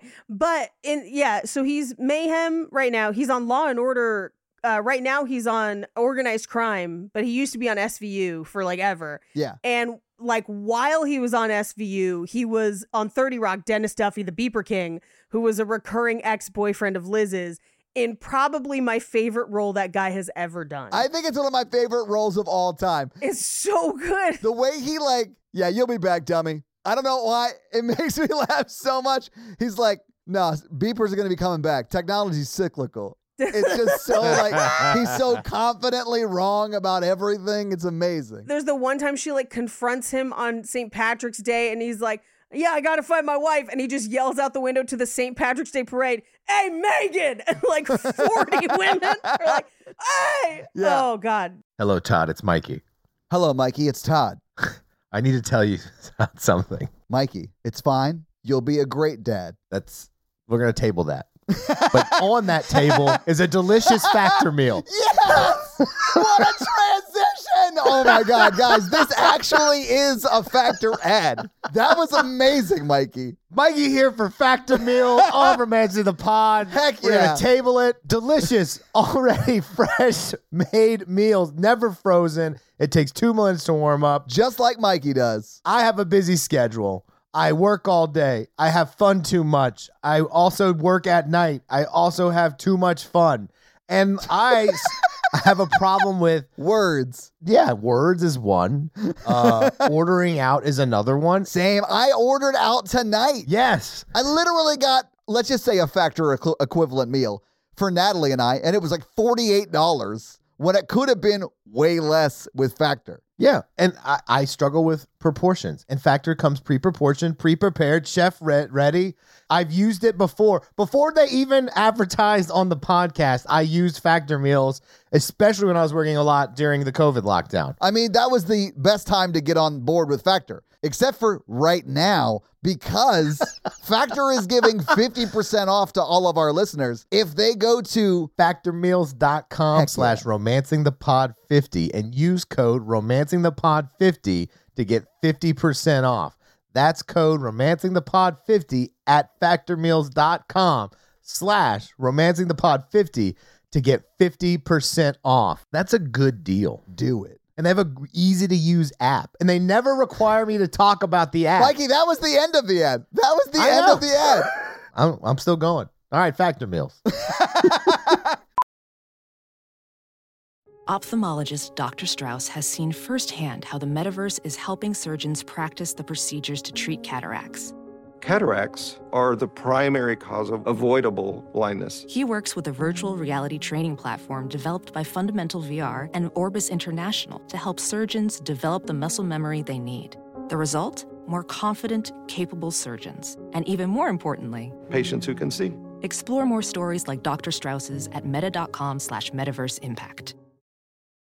Anyway, Dennis Duffy, the Beeper King, hosting karaoke. She goes up and sings a sad ballad about her husband, crying through it, that like, I didn't recognize this song either. Maybe other people know it. I have never heard this song before in my life. And then on the return, like on the reverse shot, she's just singing Gerard Butler because she's singing it just to him. But I want you to think for a moment about the reality of being at this karaoke where you're just sitting there and somebody is just like 24 karat magic in the air. All right, next. And then it's this lady who just quietly sings a song and cries. She is full on weeping. Okay, I have seen a karaoke where someone cried in their song. Are you? Wait, really? Okay, so in college. Oh my God. In college, there was a Mexican restaurant that did karaoke on Wednesdays. And let me tell you, and this is Starkville, Mississippi. No. This is all. No. This was Jonathan's in Bellevue, Todd. You were yelling at us like we contradicted you. I was like, did I black out and accuse you of it not being that place? No. I mixed the memories up. In college, I used to karaoke at the Mexican place on Wednesdays. It was in Nashville, in Bellevue, which is like a suburb of Nashville, kind of. It's still in Davidson County. I used to go to that Jonathan's to do karaoke. Okay, do you know what I'm talking about? I do. People would bring their own CDs to karaoke at this karaoke. No. So this guy would sing in German every week, multiple songs, and then people, it was like all ages, all different alcohol levels, all different vibes. Jonathan's is a weird vibe. It was the weirdest, but if you think that's funny, the best karaoke to go to. It is. Because it would be like two college kids getting drunk and singing fun stuff, and then the guy singing in German, and then a woman coming up singing a ballad and crying. And you're just like... Oh, but also there would be someone there who was like, sure they were going to get discovered that night. That's what we get in LA. That's why I don't do karaoke in LA often. We get a lot of that here too, man. Yeah. Oh, but man, seeing someone cry after someone sings German on a CD that they brought themselves for karaoke is the best. Mikey, I remember that guy. I can tell you why I remember that. The flood in Nashville, 2010. Yes. The night before the flood, I was highly intoxicated karaokeing in that bar. And my friend walked home in the rain, like 2 miles. I'll never forget it. That's A wild. lot of guitars were lost that day. I'm not even joking. One of the storage places that is like downtown got flooded, and it was like a lot of artist storage. So like literally like millions of dollars in guitars and drums and all that shit was destroyed that night. But more importantly, Todd, watching someone cry in karaoke is a very strange yet highly hypnotic vibe. That is I've never seen that. And in LA, either you can get a private karaoke room so it's just you and your friends, which is what I prefer. We did that for Natalie's birthday. Yeah, it was fun. Yeah, I really enjoy that because then it's just you and your friends dicking around. Yeah. But if it's like put your name on a list, like a traditional karaoke, the list is 1,000,000 years long. That's why I like doing my karaoke out of town. Kansas City, coming to you. Hey, Judah, love this place because it would be probably 40 people total in the restaurant. Okay. So you could sing as much as you wanted, whatever you were feeling that night. So people would go through a breakup and just sing sad songs every 4th song. I don't think I'd be able to look away. Much like I can't look away when Mikey does karaoke. That's my favorite train wreck I've ever seen. It's the best. I love it. Come to Panic Fest this year. I'm sure they're going to have one this year. So, yeah, let's do it. I am not good at singing. No, but I appreciate your effort and your enthusiasm. And you put on a great show. You put on a real fun show. And whenever because I have that video on my phone, I have not posted it, but sometimes I will show it to people in my life and be like, I can't adequately explain what happened. I need you to witness it. And then they are just confused, just rampant confusion. Like my sister was like, I don't even know how this is going on. That's not the worst emotion. And I'm wearing a blazer. You are wearing a blazer and pointing a lot. You got to point. And but you did get down on your knees. You have to point. You have to point. That's just how my karaokeing is. Yeah. I'm perfecting an impression of your karaoke that is only funny to people who have seen the video or witnessed it that evening. I love that. I think I may have posted it online. Can we skip ahead? How much do we want to skip ahead? Ireland. There honestly a lot doesn't happen in this movie from here on out. Yeah. So she cries during karaoke and makes it weird for everybody. And then she goes and sits by herself and Harry Connick Jr. is just like, hey, you've lost some weight. I was just like, bruh, no. You look hotter. Bad opener. Is this the scene where he yells, I think you're hot, in her face? No, that was at the wake. Okay, that's right. It was at the wake. Oh, God. No, it was after the wake. It was after she came home from the gay bar and is in the closet. That's right. 3 weeks after the wake. Got it. Yeah. But this is where he's like, what do women want? They like, do we tell you too much? Do we not tell you? And she gives him what I think is the truest answer is people have no idea what they want. And I was like, accurate most of the time. Well, he has some strong incel type energy in this scene that I didn't enjoy. Yes, but I feel like they temper it later when he is okay with just being her friend. And he's like, no, this isn't a thing. We're just weird friends. Yeah. And I'm like, okay, cool. Like, that you can be weird friends and that's okay. I think we come to find out he is also going through a lot throughout this time with his own version of the grief. His fiance left him. Yeah, and it's like a very weird situation where his old ex-fiance and him started a business when they were still together, and then they broke up but were still business partners. He started dating his new fiance, and then his new fiance was cheating on him with his ex-fiance. Yeah. Anyway, it's a very weird situation, but I do like how there are other people who are experiencing different versions of this type of grief. And I really love the scene at the end with her mom. Talking about her dad leaving, yes. And her version of it wasn't, her dad didn't die. He just left and made the choice to leave. And right. And those are the moments that must have been stolen from the book because they're just so good and so sweet. Yes. And the rest of it is not. And it feels disjointed. It is very disjointed. Well, the book, from what I can understand, because I have not read the book sounds great, honestly. Yeah. And even as I was watching the movie, I was like, I bet this is a really good book. That's just a terrible movie. But the book focuses much more on both how Jerry's death impacts everyone a little bit differently. Because when one person dies, their partner's not the only one that feels that loss and that absence. Right. It ripples through the community. And so the book, I think, explores a little more of how everyone is missing him.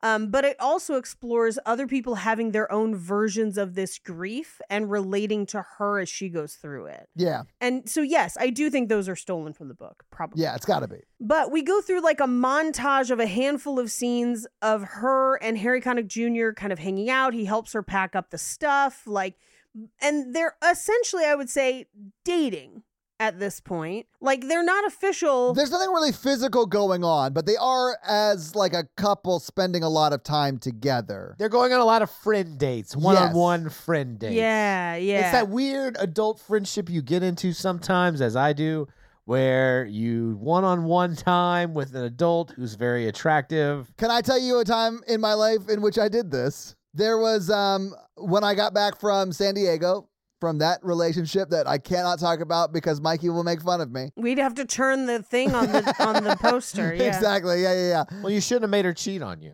Exactly. It is my fault for sure. You introduced the mannequin leg into the relationship, and that's where it started. Who am I, Dan Harmon? But anyway, so it's your TikTok feed. The first person and really only person I really dated before Natalie after that was a girl named Susan, and we went out like 16, 17 times. Never kissed once. That's so many times. But we were both like going through shit, and we just like really glommed onto each other and like talked through our shit together. But there wasn't really anything like sexual on either side. Like I wasn't into it. She wasn't into it. I love a good emotional codependency. It really gets me going. I don't know. Like, I thought it was helpful. Like, it was, and I don't know. Like, we don't really talk much anymore, but, you know. I like trauma bonding. It's a good base for a relationship. Well, I mean, yeah.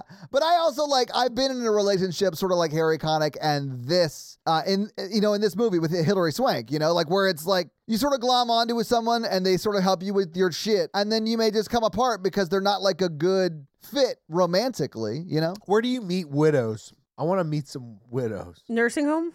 Too much. Percentage wise, you're probably going to find the highest amount of widows there. The logic is sound.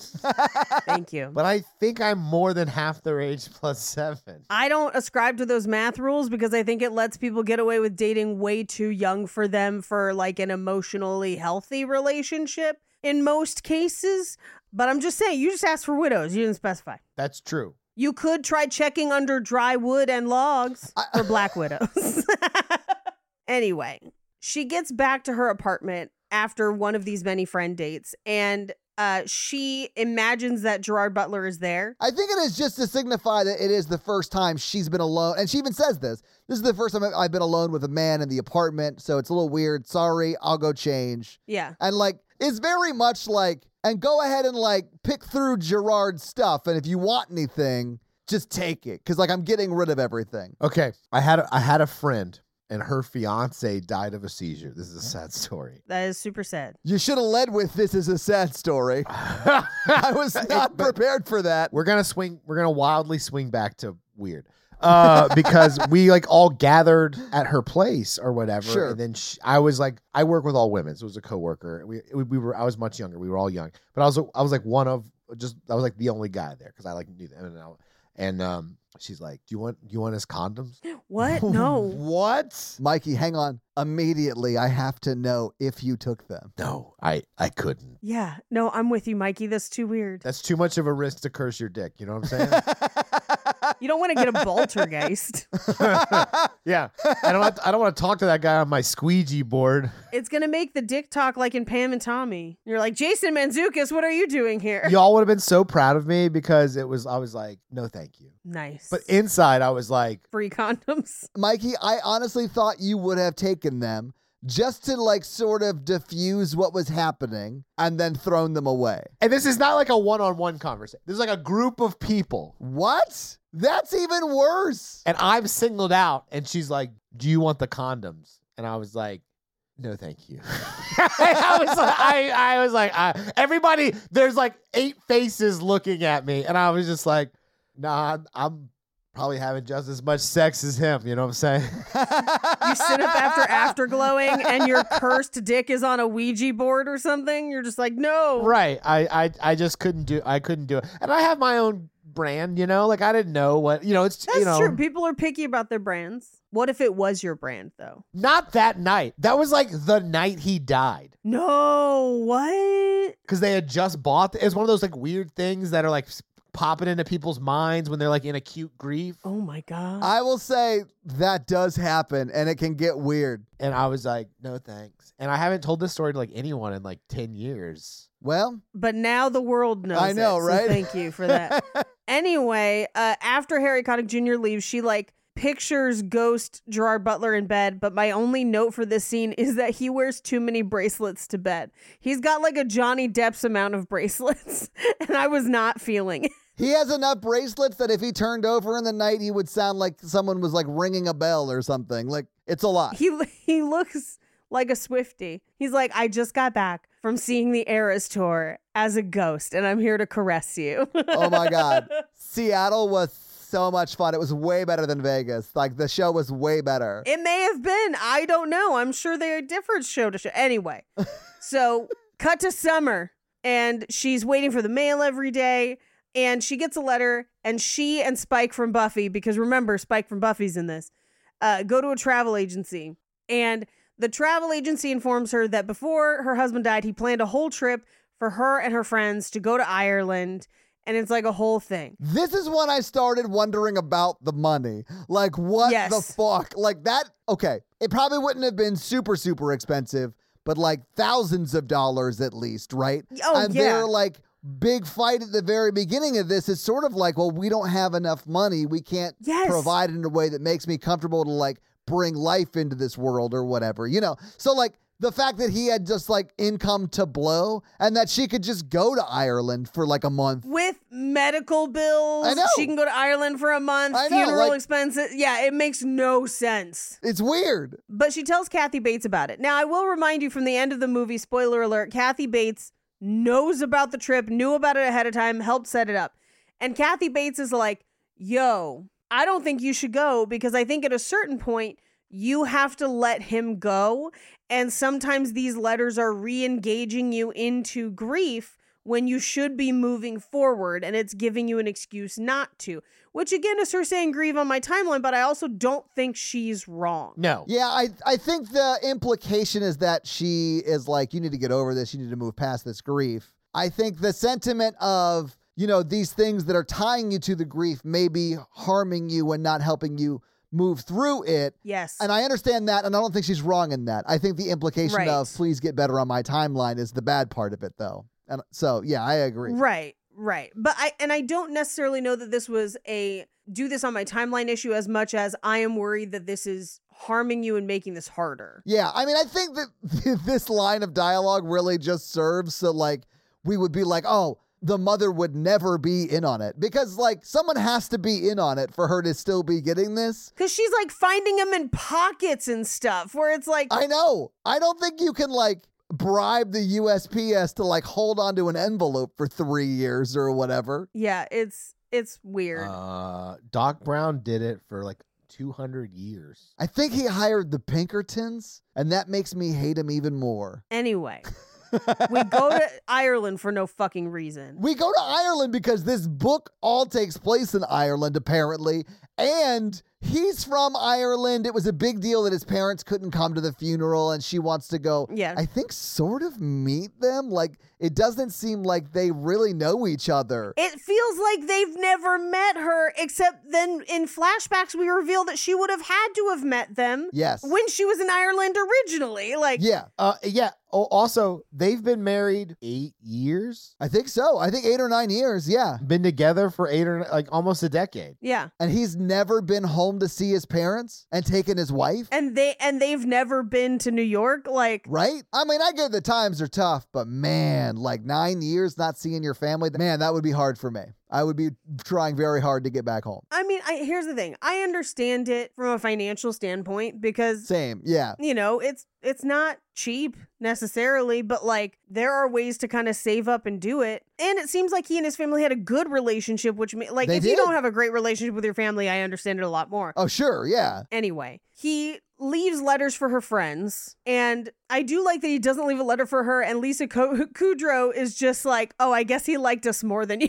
I thought it was very funny. Everything she is doing in this, no notes on. I love her. Yeah. It's like mean Phoebe, and I'm here for it. It is. Yes. Yes. And it's like, it's very crazy. Like, she's a crazy person. When she's like at the very beginning of this, walking up to guys and being like, are you single? Are you gay? Are you working? And then like someone finally answers yes to all three of the, or it's sorry. mayhem. Yeah, it is. Yep. Well, I know, but like it's just crazy. She's crazy. But like I buy it because she's so good at being that person, you know? Yes. I love it. I also love and we kind of glossed over it because this movie is too long and has too much stuff in it. But there is a scene where she is at a table and Spike from Buffy is criticizing the way that she interacts with men because it's not ladylike.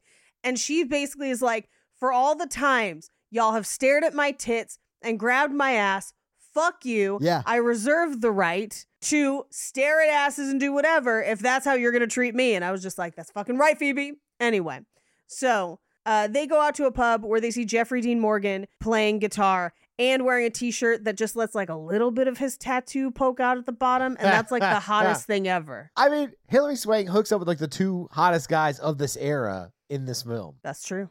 But she does eventually talk to him and he's like, stay for my next song. And she's like, okay. And this is where he sings The Girl from Galloway, which is by Steve Earle, which I was not at all familiar with before this, but like from what I have Googled seems to be a very popular song. So I'll give it to the movie. I still think the karaoke choices were questionable. Well, this isn't a karaoke choice and he's back in Ireland or we're back in Ireland for this. Like, I understand why this is in the movie. Like, I don't know the song super well. I've heard it before. You know, it's like that sort of a thing. Yeah, I've never heard it before. But he's like, it's a very popular American song. And I was like, okay, is it going to be Brown Eyed Girl or Sweet Caroline?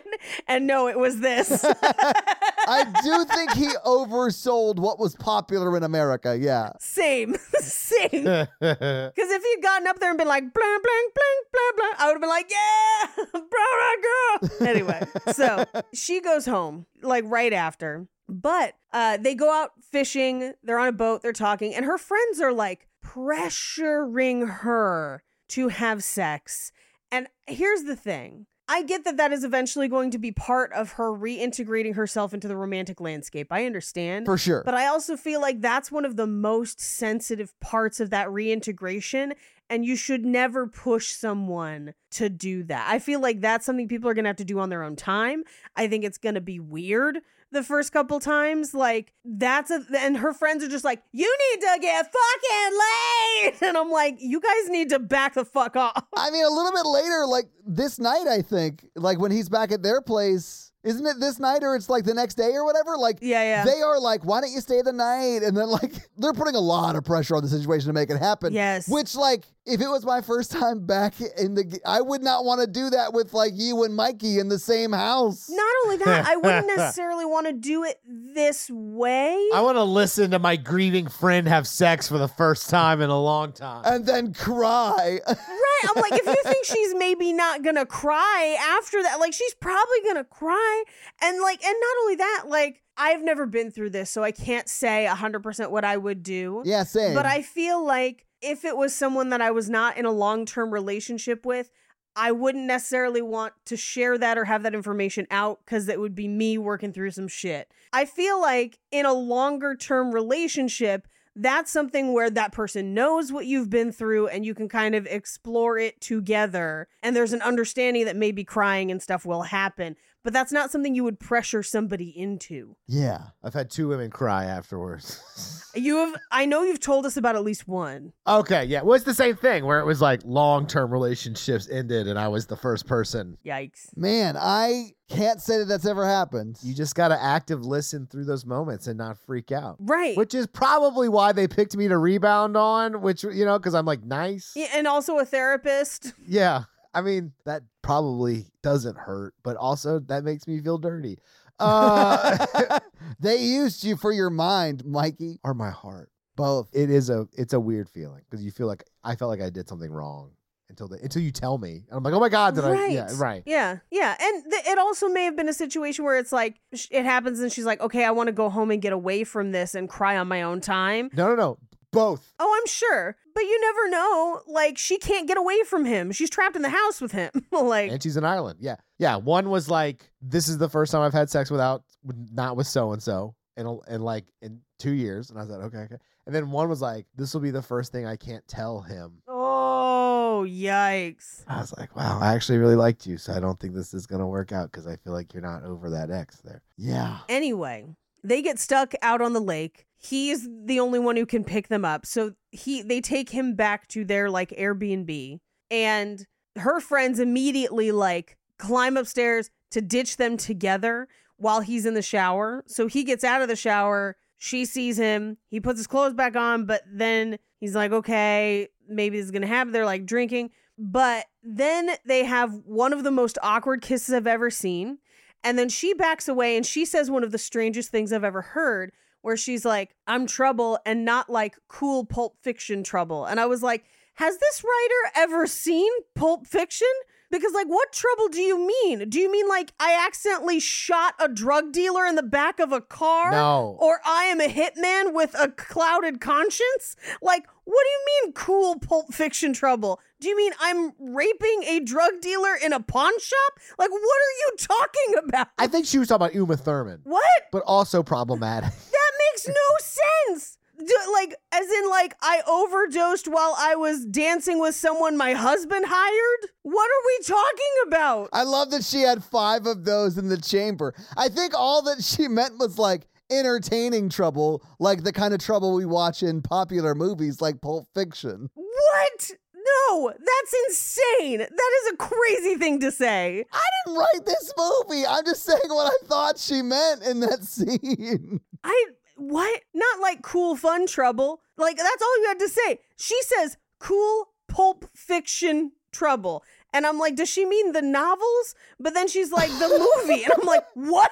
Pulp Fiction's one of my favorite movies. So I'm just like, oh, really? What the fuck is she saying? It's just crazy. That's a crazy thing to say.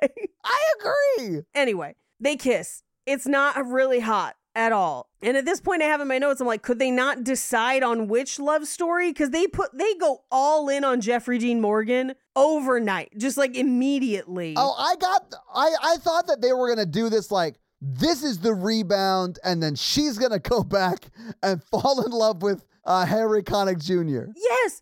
Or she's going to like kiss him and be like, no, and there's someone back home and I can't do this. Sure, yeah. No, they full scale bone. And then she's like, hey, can you drive me to this place in the morning? Because like, I want to see my in-laws. He's like, who are your in-laws? And I was like, oh, fuck, are they related? They're not. He's her husband's former bandmate, which is just as bad. I did think it was hilarious. And she's like, I met you back in the day. Like, no. It was real upsetting. It's fucking weird. So, like, let me ask this. Do you think he knew who she was the whole time? No, I don't think so. I do. I mean, here's the thing. She doesn't look any different. So he should. Yeah. From the last time he met her. He should. I think he got a letter to fuck her. Oh, Mikey. I made the joke to Natalie. If he comes out of that bathroom, because he had gone to shower, if he comes out of that bathroom with just a towel and a note from Gerard Butler that says, fuck this man, I would have lost my mind. Oh my God. Do you think he did? No. But I think she would have. I mean, she has sex with him anyway. I think he might have. Oh, God, I don't know. His whole storyline as a love interest is not in the book and makes very little sense in the film. And is just weird. It doesn't feel romantic to me. It feels like the front page of Pornhub. It just feels weird. It only feels that way because at the end of this movie, it's heavily implied that they're going to be step siblings. But also in this scene where he's like, oh, wait, you're so-and-so's Holly? I thought for sure he was going to be like, my brother? And I was going to be like, like, gas. That would have been terrible. I thought that too. That would have been terrible. It's different if it's your bandmate because there's there's no relation really, you know? Right. One would hope, but it is Ireland. Yeah. I mean, it's Ireland enough that SNL one time did an entire sketch of an Irish dating game where everyone was related. Yeah. There's like some terrible factors at play in that. Yep. That's like really sad in Irish history that are like we can't get into. But yeah, We can't. that is a sad reality. She goes and meets his parents, and it seems like she's meeting them for the first time, even though the story definitely establishes that she would have known them the first time. She would have at least met them like on that trip, right? And I assume they went to the wedding too, right? They were there. As far as I know, yeah, it's right. It's a real weird vibe. But this scene, it definitely, I don't know if they hadn't met in this scene for me, but I definitely got the vibe that this is like the third conversation they had really had, you know? Like That's fair. That's fair. They didn't know each other that well, you know? That's like my parents met my in-laws at my wedding. Right. They're like, we're family, but I've only talked to you a handful of times. Right, Yeah. exactly. Like that sort of a situation. And I really did think it was sweet that like they like welcome her in and they're like very sweet to her. Like sure. They really want to grieve the loss of their son with his widow and like have those conversations. I think it's really sweet. I also sort of loved when like the night before his bandmate was like, hey, if you want, I'll tell you stories about it. Like about him and us growing up together and stuff. Nope. I don't think that's like the right time for that. But that is like, I think, a very sweet offer to like have from like his friend growing up. No, that gave me the full ick. As soon as I found out that it was like a friend, like I was like, he should leave right now. A bandmate's more than just a friend. But yeah, like. That doesn't make it better, Todd. That makes it worse. No. I know. Take away the sex part of it. What I'm trying to say is like, it would be really sweet to have those stories from your lost husband who can no longer tell them to you. Sure, but you can't take the sex part away because they're naked in bed and he's like, shall I tell you about the teenage times I had with your dead husband that you probably feel super guilty about right now because we just stone cold boned on a trip that he paid for? I still think he was in on it. I think he got a letter. I do too. And he was like, yo, when you see my Holly, here's your picture. You can take this one for the team. Just like a Polaroid of Sarah Connor. Just like, she's the mother of the future. I do. No, I mean, if we got a P.S. I love you too, where like it's revealed that like he got a letter and he was like T-O-O? Yes, T-O-O, Mikey. Yeah. T-O-O. Oh, God. Anyway, she goes to his parents. They give her another letter. And thus ensues the longest flashback of this movie that tells us fucking zero information for 20 fucking minutes. Yeah. At this point in my notes, I just keep adding comments that are like, when is this movie gonna end? Please let this movie fucking end. Like they do have a first kiss that is not hot and has zero chemistry. Wait, who does? And the movie still doesn't end. Gerard Butler and Hilary Swank. Because he meets her on the road. Oh, yeah. This is their actual meet cute, right? Right. And she's just like visiting on a summer trip, I guess, after school. Yeah. And before she goes off to college, I would assume at that age. She's already in college. She's Okay. in art school. And he's like, what kind of art? And she's like, I don't know yet. And I'm like, art school is like $40K a year, you brat. Like, what are we doing? They've got to be rich as shit. I mean, this whole movie, no money makes sense. I don't know. Yeah, it's whatever. Her mom owns a pub. How does she afford this? It's insane. Money's not an object in this universe, apparently. Her mom's the mob. Yeah. But like they are walking in the same direction. So they like talk and they like fall in love, I guess. Yeah. I did think the whole like dog coming up and he was like, it's a vicious. That was so strange. He's like pretending that dog is going to attack her so he can hold her close. It's weird. And then she realizes what's happening and like then joins in on the bit. Which I like that, like showing me that they can play together. I like seeing that in couples I'm watching in this type of stuff. This just felt really cringy to me, though. Like, this was a bad example of that. This whole movie's like that. Especially because, like, he's like, oh, it's a wild Irish dog. And she actually seems scared. And I was like, oh, is she unwell? The dog is not scary or threatening at all. You're right. I was like, is this a street smarts thing or is she dumb? Like, what's happening? And then she's like, oh, maybe we could like turn around. And I was like, just fucking kiss. Like, why are we doing this weird production for no one? Like, what is this? Just fucking kiss. And like the one thing I like is her being like, we're going to leave, and if I run into you, great, because then it will be the rest of our lives. It can't be anything else. Right. Which is irresponsible, but a great line. Don't leave those kind of huge, big decisions to literal happen chance. Like, just don't do it. Yeah, but she does run into him, whatever. We cut back to, she goes back to New York. She's not answering anyone's calls again. She's hoarding. She's made multiple vision boards. Yeah. And they're not very practical. One is Vampire Hunter, which is very funny because Spike from Buffy is in this movie. Yes, yeah. But also then on her vision board, it's just like $100,000 salary and a bigger apartment. And I was like, first of all, for who? It's just you. Secondly, you have no job skills and very little consistent job history. And you're just like, no, I'll find something for 100,000 and that's what I'm gonna take. I'm not taking anything else but that. And I'm just like, what are you doing? You're gonna be looking for a long time before that job falls in your lap for sure. But this whole movie solves all that by just making her like a famous shoe designer by like yada yada-ing through it all. In this scene, so she gets a phone call and she lets it go to voicemail. But it's Lisa Kudrow telling her that her wedding is on New Year's Eve. And if you get married on New Year's Eve, fuck you. What are you doing? Who does that? Why are you getting married on a holiday to steal a holiday from other people? I would understand like eloping on New Year's Eve. Yes, 100%. Or like a morning. Exactly. Yeah. Like you're not like making it about bringing other people to force them to come to you to celebrate New Year's Eve, right? Right. You're just like eloping. That's cool. I think outside of that, it's a little bit much. Here's the thing. Like the morning of New Year's Eve, I got no problems. Nobody does anything Of course. Yeah. Right? But like it's the same thing with people who have weddings like on Christmas. Because it's like now everyone's Christmas plans have to be your wedding. Yeah. You would only do that if you wanted no one to go to your wedding, right?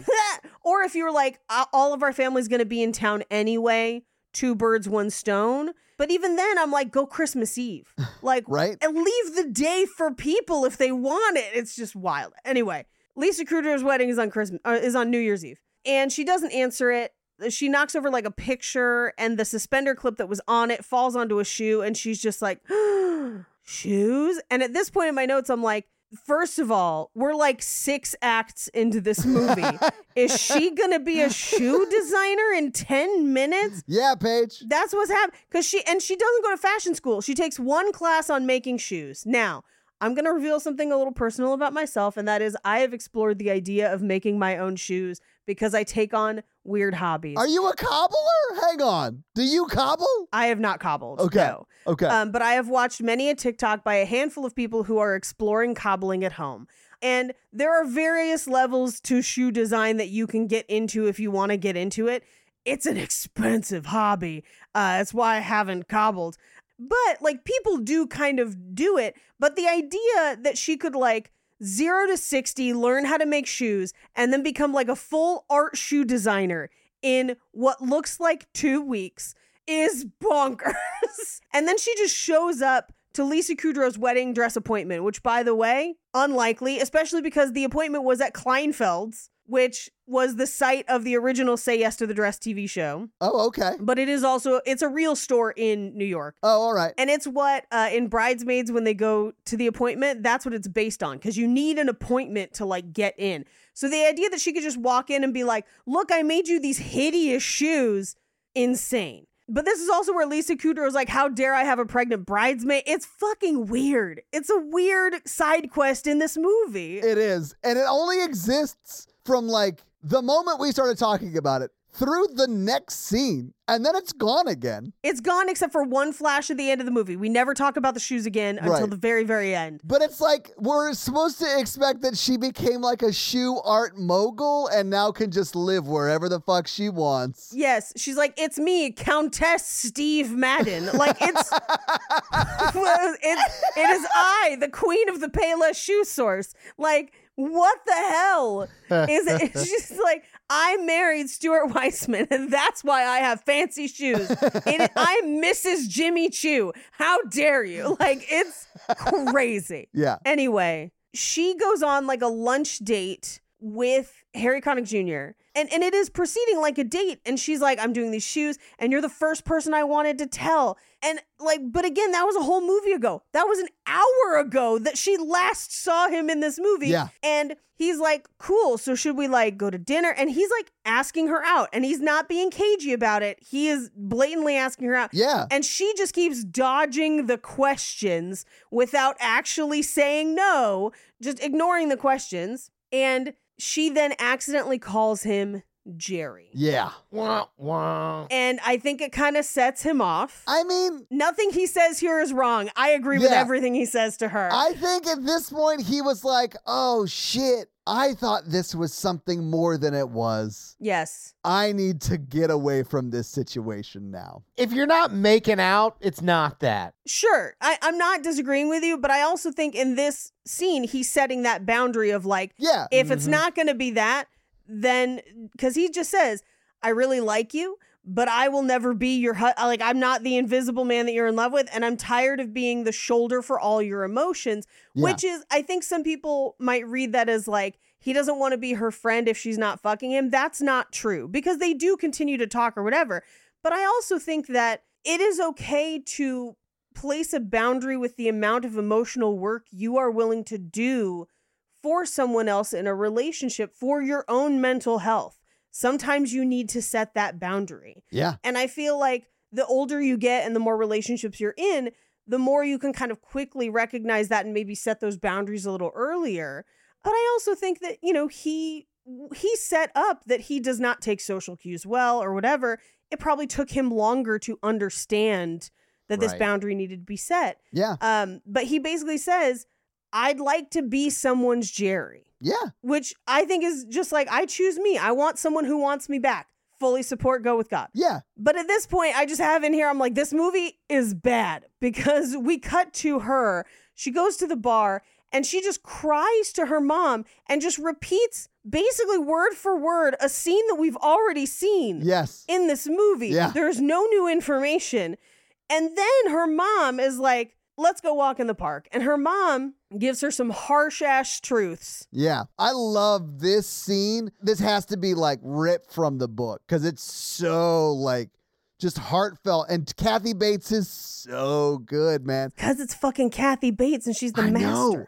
But like the way her mother is like, not even like equating the grief that like she went through because her husband chose not to be with her. And she is sort of like saying, hey, it's similar to what you're going through. We could talk about that.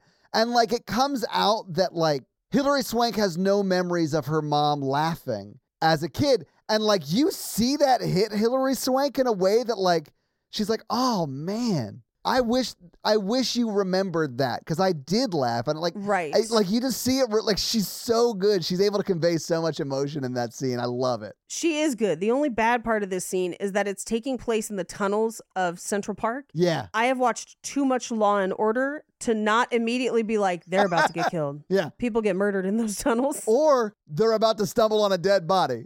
Yeah, they're about to, like, as they're jogging, be like, exactly. See, I think having a pregnant bridesmaid is okay. Oh, my God. Don't. Central Park, 8 a.m. Yeah.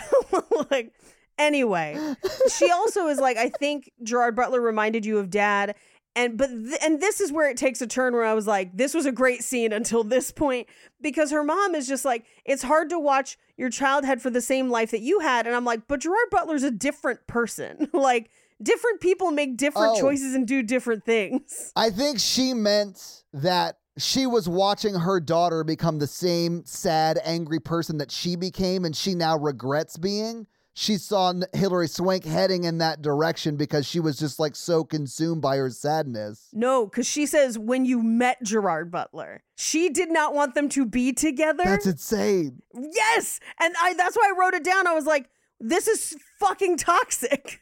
Now, if it was like, I didn't want you to be sad or whatever, that makes sense because she does at one point be like, I had to stop waiting and now you do too. But it's not until Hilary Swank was like, but I loved him and we had a good relationship. They didn't. We saw it. And like, but now he's gone. And then this is where her mom reveals that she was in on it the whole fucking time. Yeah. Which is so fucked up. I mean, she was literally his compatriot. Like, I think the mom was the only other person who was in on it. Right. And then she gets one last letter, and it's the last one.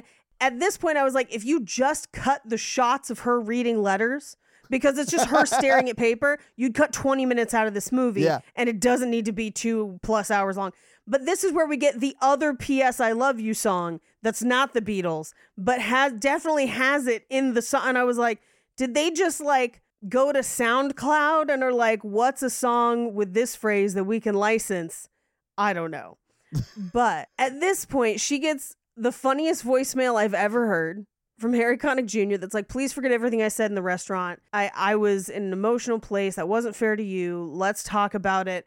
And now I'm rambling. I'm so sorry. I'm still rambling. Fuck, why am I doing it? And then he just hangs up the phone. Hilarious. It is very funny. I've seen Harry Connick a few times live. He's a great singer, puts on a great show. Oh, I bet he's amazing live. I really like him in movies. Like, I think he's good in movies. And I find him super charming. Man, if you have a chance to see him live, it's really stellar, man. I would. He has that crooning style that's, like, not popular anymore, but, like... It's good, though. He nails it, yeah. But then at this point, I was like, so is the shoe thing just over? We will not revisit the shoes for another 20 minutes. Because the apartment is haunted again. Gerard Butler is somehow there. She meets him at Yankee Stadium to read the last letter and then makes him read it to her in a hilarious monotone affect. Well, okay, so she had already read the letter. Yes. And she was like, I honestly think this is like super sweet. And I love that they subvert this. But it's like the perfect first date for this situation where like they're going to like Yankee Stadium. They're going to like stand on top of the dugout. They're going to do this like, I'm going to let you read the letter that my husband sent to me, which I see the faces you're making, Paige, and I agree. That's why I like that it didn't pan out this way. Same. But like, so he reads the letter and it's like, you need to live your life. You need to move on. You need to do you need to do your own thing, right? Yeah. And then they kiss. And even like at the kiss, it's like Harry Connick also pushes back and is like, this doesn't work. I think they were like, we're fucked. We have to land this in a way. This whole date is so cringe. It's tough to watch. But then on top of that, this is the best kiss in the movie. And it's not good. There's not a single good kiss in this movie. They needed Jake Johnson up in there to show people what's up. Got a scoop, baby. Gotta scoop. You gotta do the scoop. Hell yeah. Anyway, they immediately like, this is not gonna work out. We're just weird friends forever. Yes. And I do love that he is like, I will always be your weird friend. Yeah. Like, I'm here for you. And at this point I was like, I respect the hell out of this. If you just ended the movie here, we cool. Same. Nope. And I'll say this. I think because largely of the trauma bonding that they did when they weren't really dating, but they were just like both going through shit together, I think there is a love that forms for those people. And if it doesn't spin romantic, you're just going to stay friends with those people because you do like, you went through shit together. I have one of my best friends and I like went through some shit around the same time and we just like spun our lives together for a little bit as we like went through it, you know? And he'll be one of my best friends forever. Love that guy. Yeah. So they're friends. That's great. We cut to Lisa Kudrow's wedding and a weird shoe fashion show, and those shoes are fucking hideous. Those are some of the ugliest shoes I've ever seen. You keep calling them shoes like people are supposed to wear them. It looks like they're at a fucking art gallery. They look so painful. But then she's like, I decided I had to make my mom laugh again. So we're going to Ireland? I was like, try a comedy club first, bitch. Like, it's less expensive. But so they go back to Ireland, and her like voiceover in this scene is another place where I was like, this is 100% written by a dude, because it's just like she needed to regain her laughter that dad took from her. And I'm just like, what? She's been a strong, independent business owner this entire movie. Let the lady live. So they go back to Ireland. And of course she runs into Jeffrey Dean Morgan and she's just like, oh my God. Yes. And I was like, this movie just shat the bed. Like we should have ended it with Harry Connick Jr. But no, then all of a sudden, Jeffrey Dean Morgan's dad shows up and their mom is like, like there's a love connection between her and the dad. And they're like walking around laughing. It implies very heavily that we are about to have a step-parent, step-child porn scenario. Oh, yeah. And that's the movie. So having seen the movie, having talked about the movie, did you guys think that they boned down like their respective partners at the end? Yeah, Absolutely. Yeah, I definitely think Kathy Bates and that dude's dad are together and that Hilary Swank and that dude are together, for sure. Yeah. But what did you guys think about P.S. I Love You? Hard pass. I don't have any further thoughts. No, I would rather talk more. I'd rather watch Lars and the Real Girl and talk about dead people's sex toys. I think we talked about that enough on this episode for no reason. But Ryan Gosling wasn't in it. So, now we got to do Lars and the Real Girl. I mean, I'm game. I'm not going to pick it, but I'm game. But as far as it goes for me, like, I, again, am not shocked that when I picked a movie I hadn't seen, it turned out to not be great, but... That is your signature, yes. But this movie felt like a premise that could have been like a Charlie St. Cloud, but not like executed in a way that is fun to watch. This movie was wildly famous, so... Yeah, everyone saw this back in the day. In fact, I'm pretty sure I did and remembered none of it. I know. All I'm saying is that, like, Charlie St. Cloud last week, I'd watch that movie again. I'm not going to watch this movie again. Oh, I can't wait to show Charlie St. Cloud to people. Exactly. But I feel like the premise in this is, like, almost as crazy, although not quite. But... like, this could have been that same level of fun, but it's just, like, not executed in a way that's fun. Well, yeah, if he was a ghost, but he's not. He just wrote letters like a lazy ass. He's not. And the one ambulance we see only has one person in it. Yeah, exactly. It's a lazy ambulance driver right there. Isn't there a movie with Gerard Butler where he, like, goes to jail, but is, like, set up this, like, intricate plan to, like, yes, prove he didn't do the job or whatever? It's like exactly this, but the action movie premise of this. And instead of being dead, he's just in jail.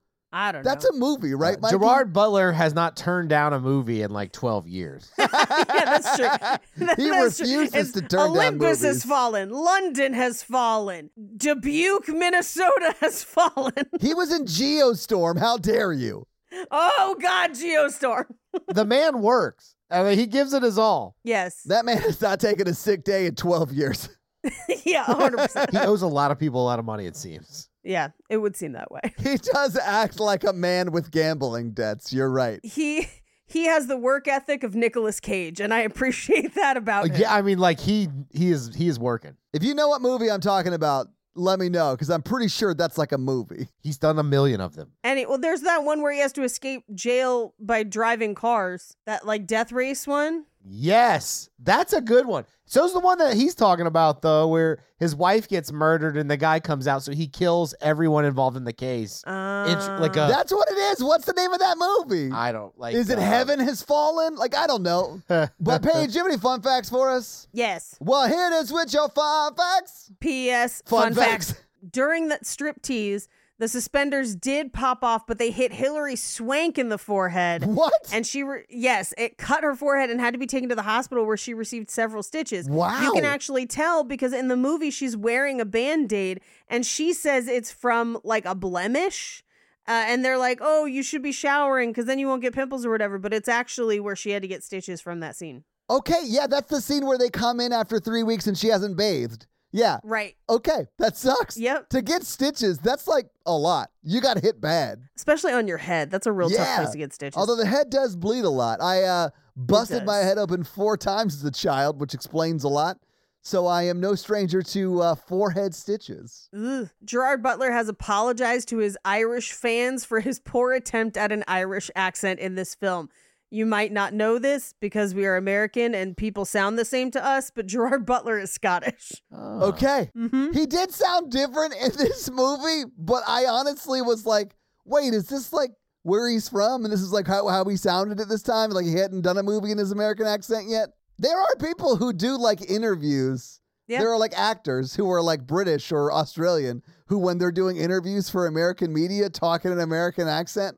And that to me is like, next level, like I have to show up a certain way to a certain country. Like that's nuts to me. Alexander Skarsgård does it. Yeah. Though he was one. Christian Bale does it. Christian Bale does it. Although I feel like Christian Bale has had an American accent for a long time. Yeah. Like an adopted one, the way Madonna adopts other people's accents. Yes. We'll use the term adopts. appropriates. Yeah. Or Johnny Depp, the way Johnny Depp takes accents. Yeah. Anyway, according to the Christmas 2006, so as this movie was in production, issue of People magazine, Jeffrey Dean Morgan talked about how he had to take guitar lessons for this movie. Now, his guitar instructor was none other than Nancy Wilson of the band Heart. What? And he talked about in that interview that he was so excited to take lessons from her because he had a huge crush on her as a kid. What? And you know what? Fucking respect. Hell yeah. Because yes, Heart fucking slaps. Literally like some of the best vocals of the era. Like it's so good. Like I love that band. Nancy's the I know she's the guitar, guitarist. but It's her sister that sings, right? Like Ann Wilson yeah, sings. like yeah. the whole act, man. They were solid. Anyway, the letters are all identical, which I think I talked about, even though the book and the movie are different. Yeah. Now, it doesn't mention in the movie, but I did confirm via Fun Facts, the urn is supposed to match the guitar case. That doesn't help it. It still looks bad, but sure. Yeah. Now, it says Hilary Swank had just come off Freedom Writers with the same director, and she took this role so people could see the lighter side of her work. I definitely think this is a lighter movie for the kind of stuff she normally does. Yeah. Yep. The restaurant where Holly and Daniel, or Hilary Swank and Harry Connick Jr. tried to have dinner is a real restaurant. It's called West, Ouest, and it's at 2315 Broadway, New York, New York. It was shut down and renamed into another restaurant / cocktail bar. It's now called Maison Pickle, but you can still make out the restaurant sign in the background. And those are your fun facts. Well, thank you for those fun facts, Paige. Let's talk a little bit about box office. So what do you think the production budget was for P.S. I Love You in 2007? I'm going to say 25 million. Okay, Mikey, what do you think it was? Oh, 40. Yeah, it might be higher, huh? You're on either side of it. It was $30 million. I think Paige was technically closer, but if you adjust for inflation, that's $44.4 million today. Oh. So it was a pretty expensive movie. Now, this movie came out on December 21st, 2007, and was number 6 the weekend it came out in theaters. It was beat by National Treasure Book of Secrets. The number 2 movie was I Am Legend. Hell number yeah. 3 was Alvin and the Chipmunks. Okay. Number 4 was Charlie Wilson's War. Number 5 was Sweeney Todd, the Demon Barber of Fleet Street. And then, of course, number 6 was P.S. I Love You. What do you think it brought in its opening weekend? Now, here's the thing. I think this only probably brought in about 6 million opening weekend. However, this movie's beloved. There are people who love this movie. It's become a weird cult classic, but I'm going to say about 6 million opening weekend. Okay. Mikey? 15. Paige was very, very close. It was $6.4 million. Yes. Yeah. Now, it was in the theaters for a total of 12 weeks, but was never in the top 5. It was in the top 10 for the first 5 weeks, though. So it was like 6th through 8th for the first 5 weeks, and then sort of trickled out from there in its 12-week run. But what do you think it made domestically in the box office during that time? I'm going to say it makes domestically 20 million. Okay. Mikey, what do you think? 24. Okay. It actually made $53.6 million. So it made its budget back and more, but guys, it made $102 million internationally. So this movie made $155 million at the worldwide box office, which, if you adjust for inflation, today would be $230.6 million. This movie made a shitload of money. And listen, I don't think it's a great movie. I think it emotionally manipulated me into crying a bunch. And sometimes I equate that with things being good. And I think in this case, it's not. But I did cry a shitload in this movie. And that's your box office, though. Yeah, if you want to cry a shitload in a movie that I think has a way better relationship in it, watch Everything Everywhere All at Once. Because if you don't openly sob when Ke Huy Quan is like, in another life, I would have just been happy doing laundry and taxes with you, you have no heart. It's like, it ripped my heart out in the theater. I really wish they had cut out the fight at the beginning. Yeah. Oh, of this movie? Yes. Yeah. I think if you start at the wake, it fixes a lot. Yeah. Anyway, that's your box office. Mikey, do you want to hit us with that romance scale? Our romance scale is a scale of 1 to 10 of how romantic we found the film, or one example, we don't have them. So it's a scale of 1 to 10. So Paige, No, it's a 1 to 4 scale. I changed it last time. I was wondering if he was going to remember. All right, well, I'm back. Okay. 1. Yeah, Todd. Oh, yeah, it's definitely going to be a 1 for me. It's a 1 for me, too. I found this unpleasantly unromantic. Yes. Grief is sad.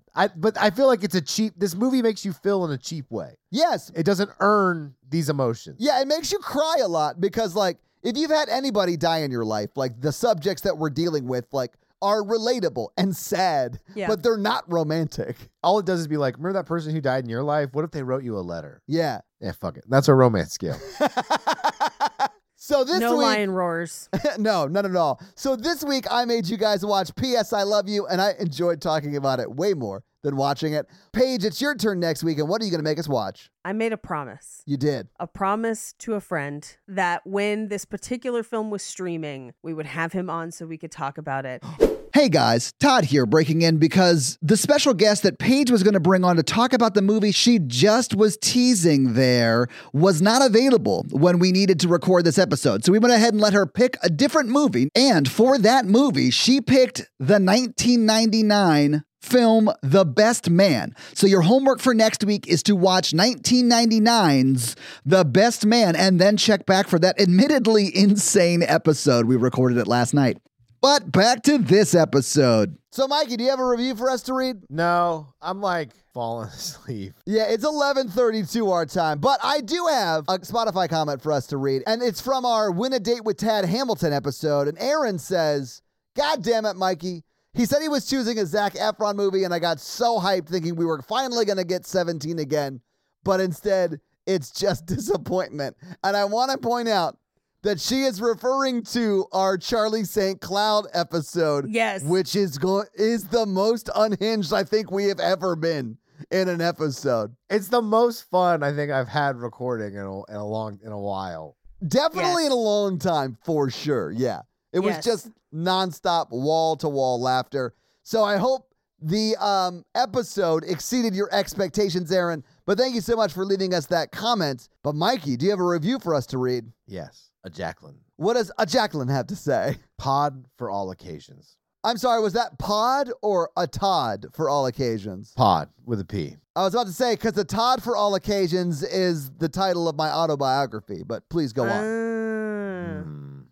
If you're too tired to absorb a movie or TV show, listen to this show. Nice. If you need distraction from chatty work associates, listen to this show. Okay, I see where this review's going. We're in a pattern now. Okay, if you're anxious about doing errands alone, download and listen to this show while going to Target. Very specific. The companionship and absorption into the conversation is just right for all situations. 3 purple hearts, which I think it's a heart each. I love that. Oh. Yeah. I'm going to consider myself a veteran now. Yeah, I thought she had been wounded 3 times in a war. Oh, well, we appreciate your signs service. It, Ann J. Yes. From Ann J. Well, Ann J, thank you so much for that awesome 5-star review, and thank you so much for your service. I just realized something.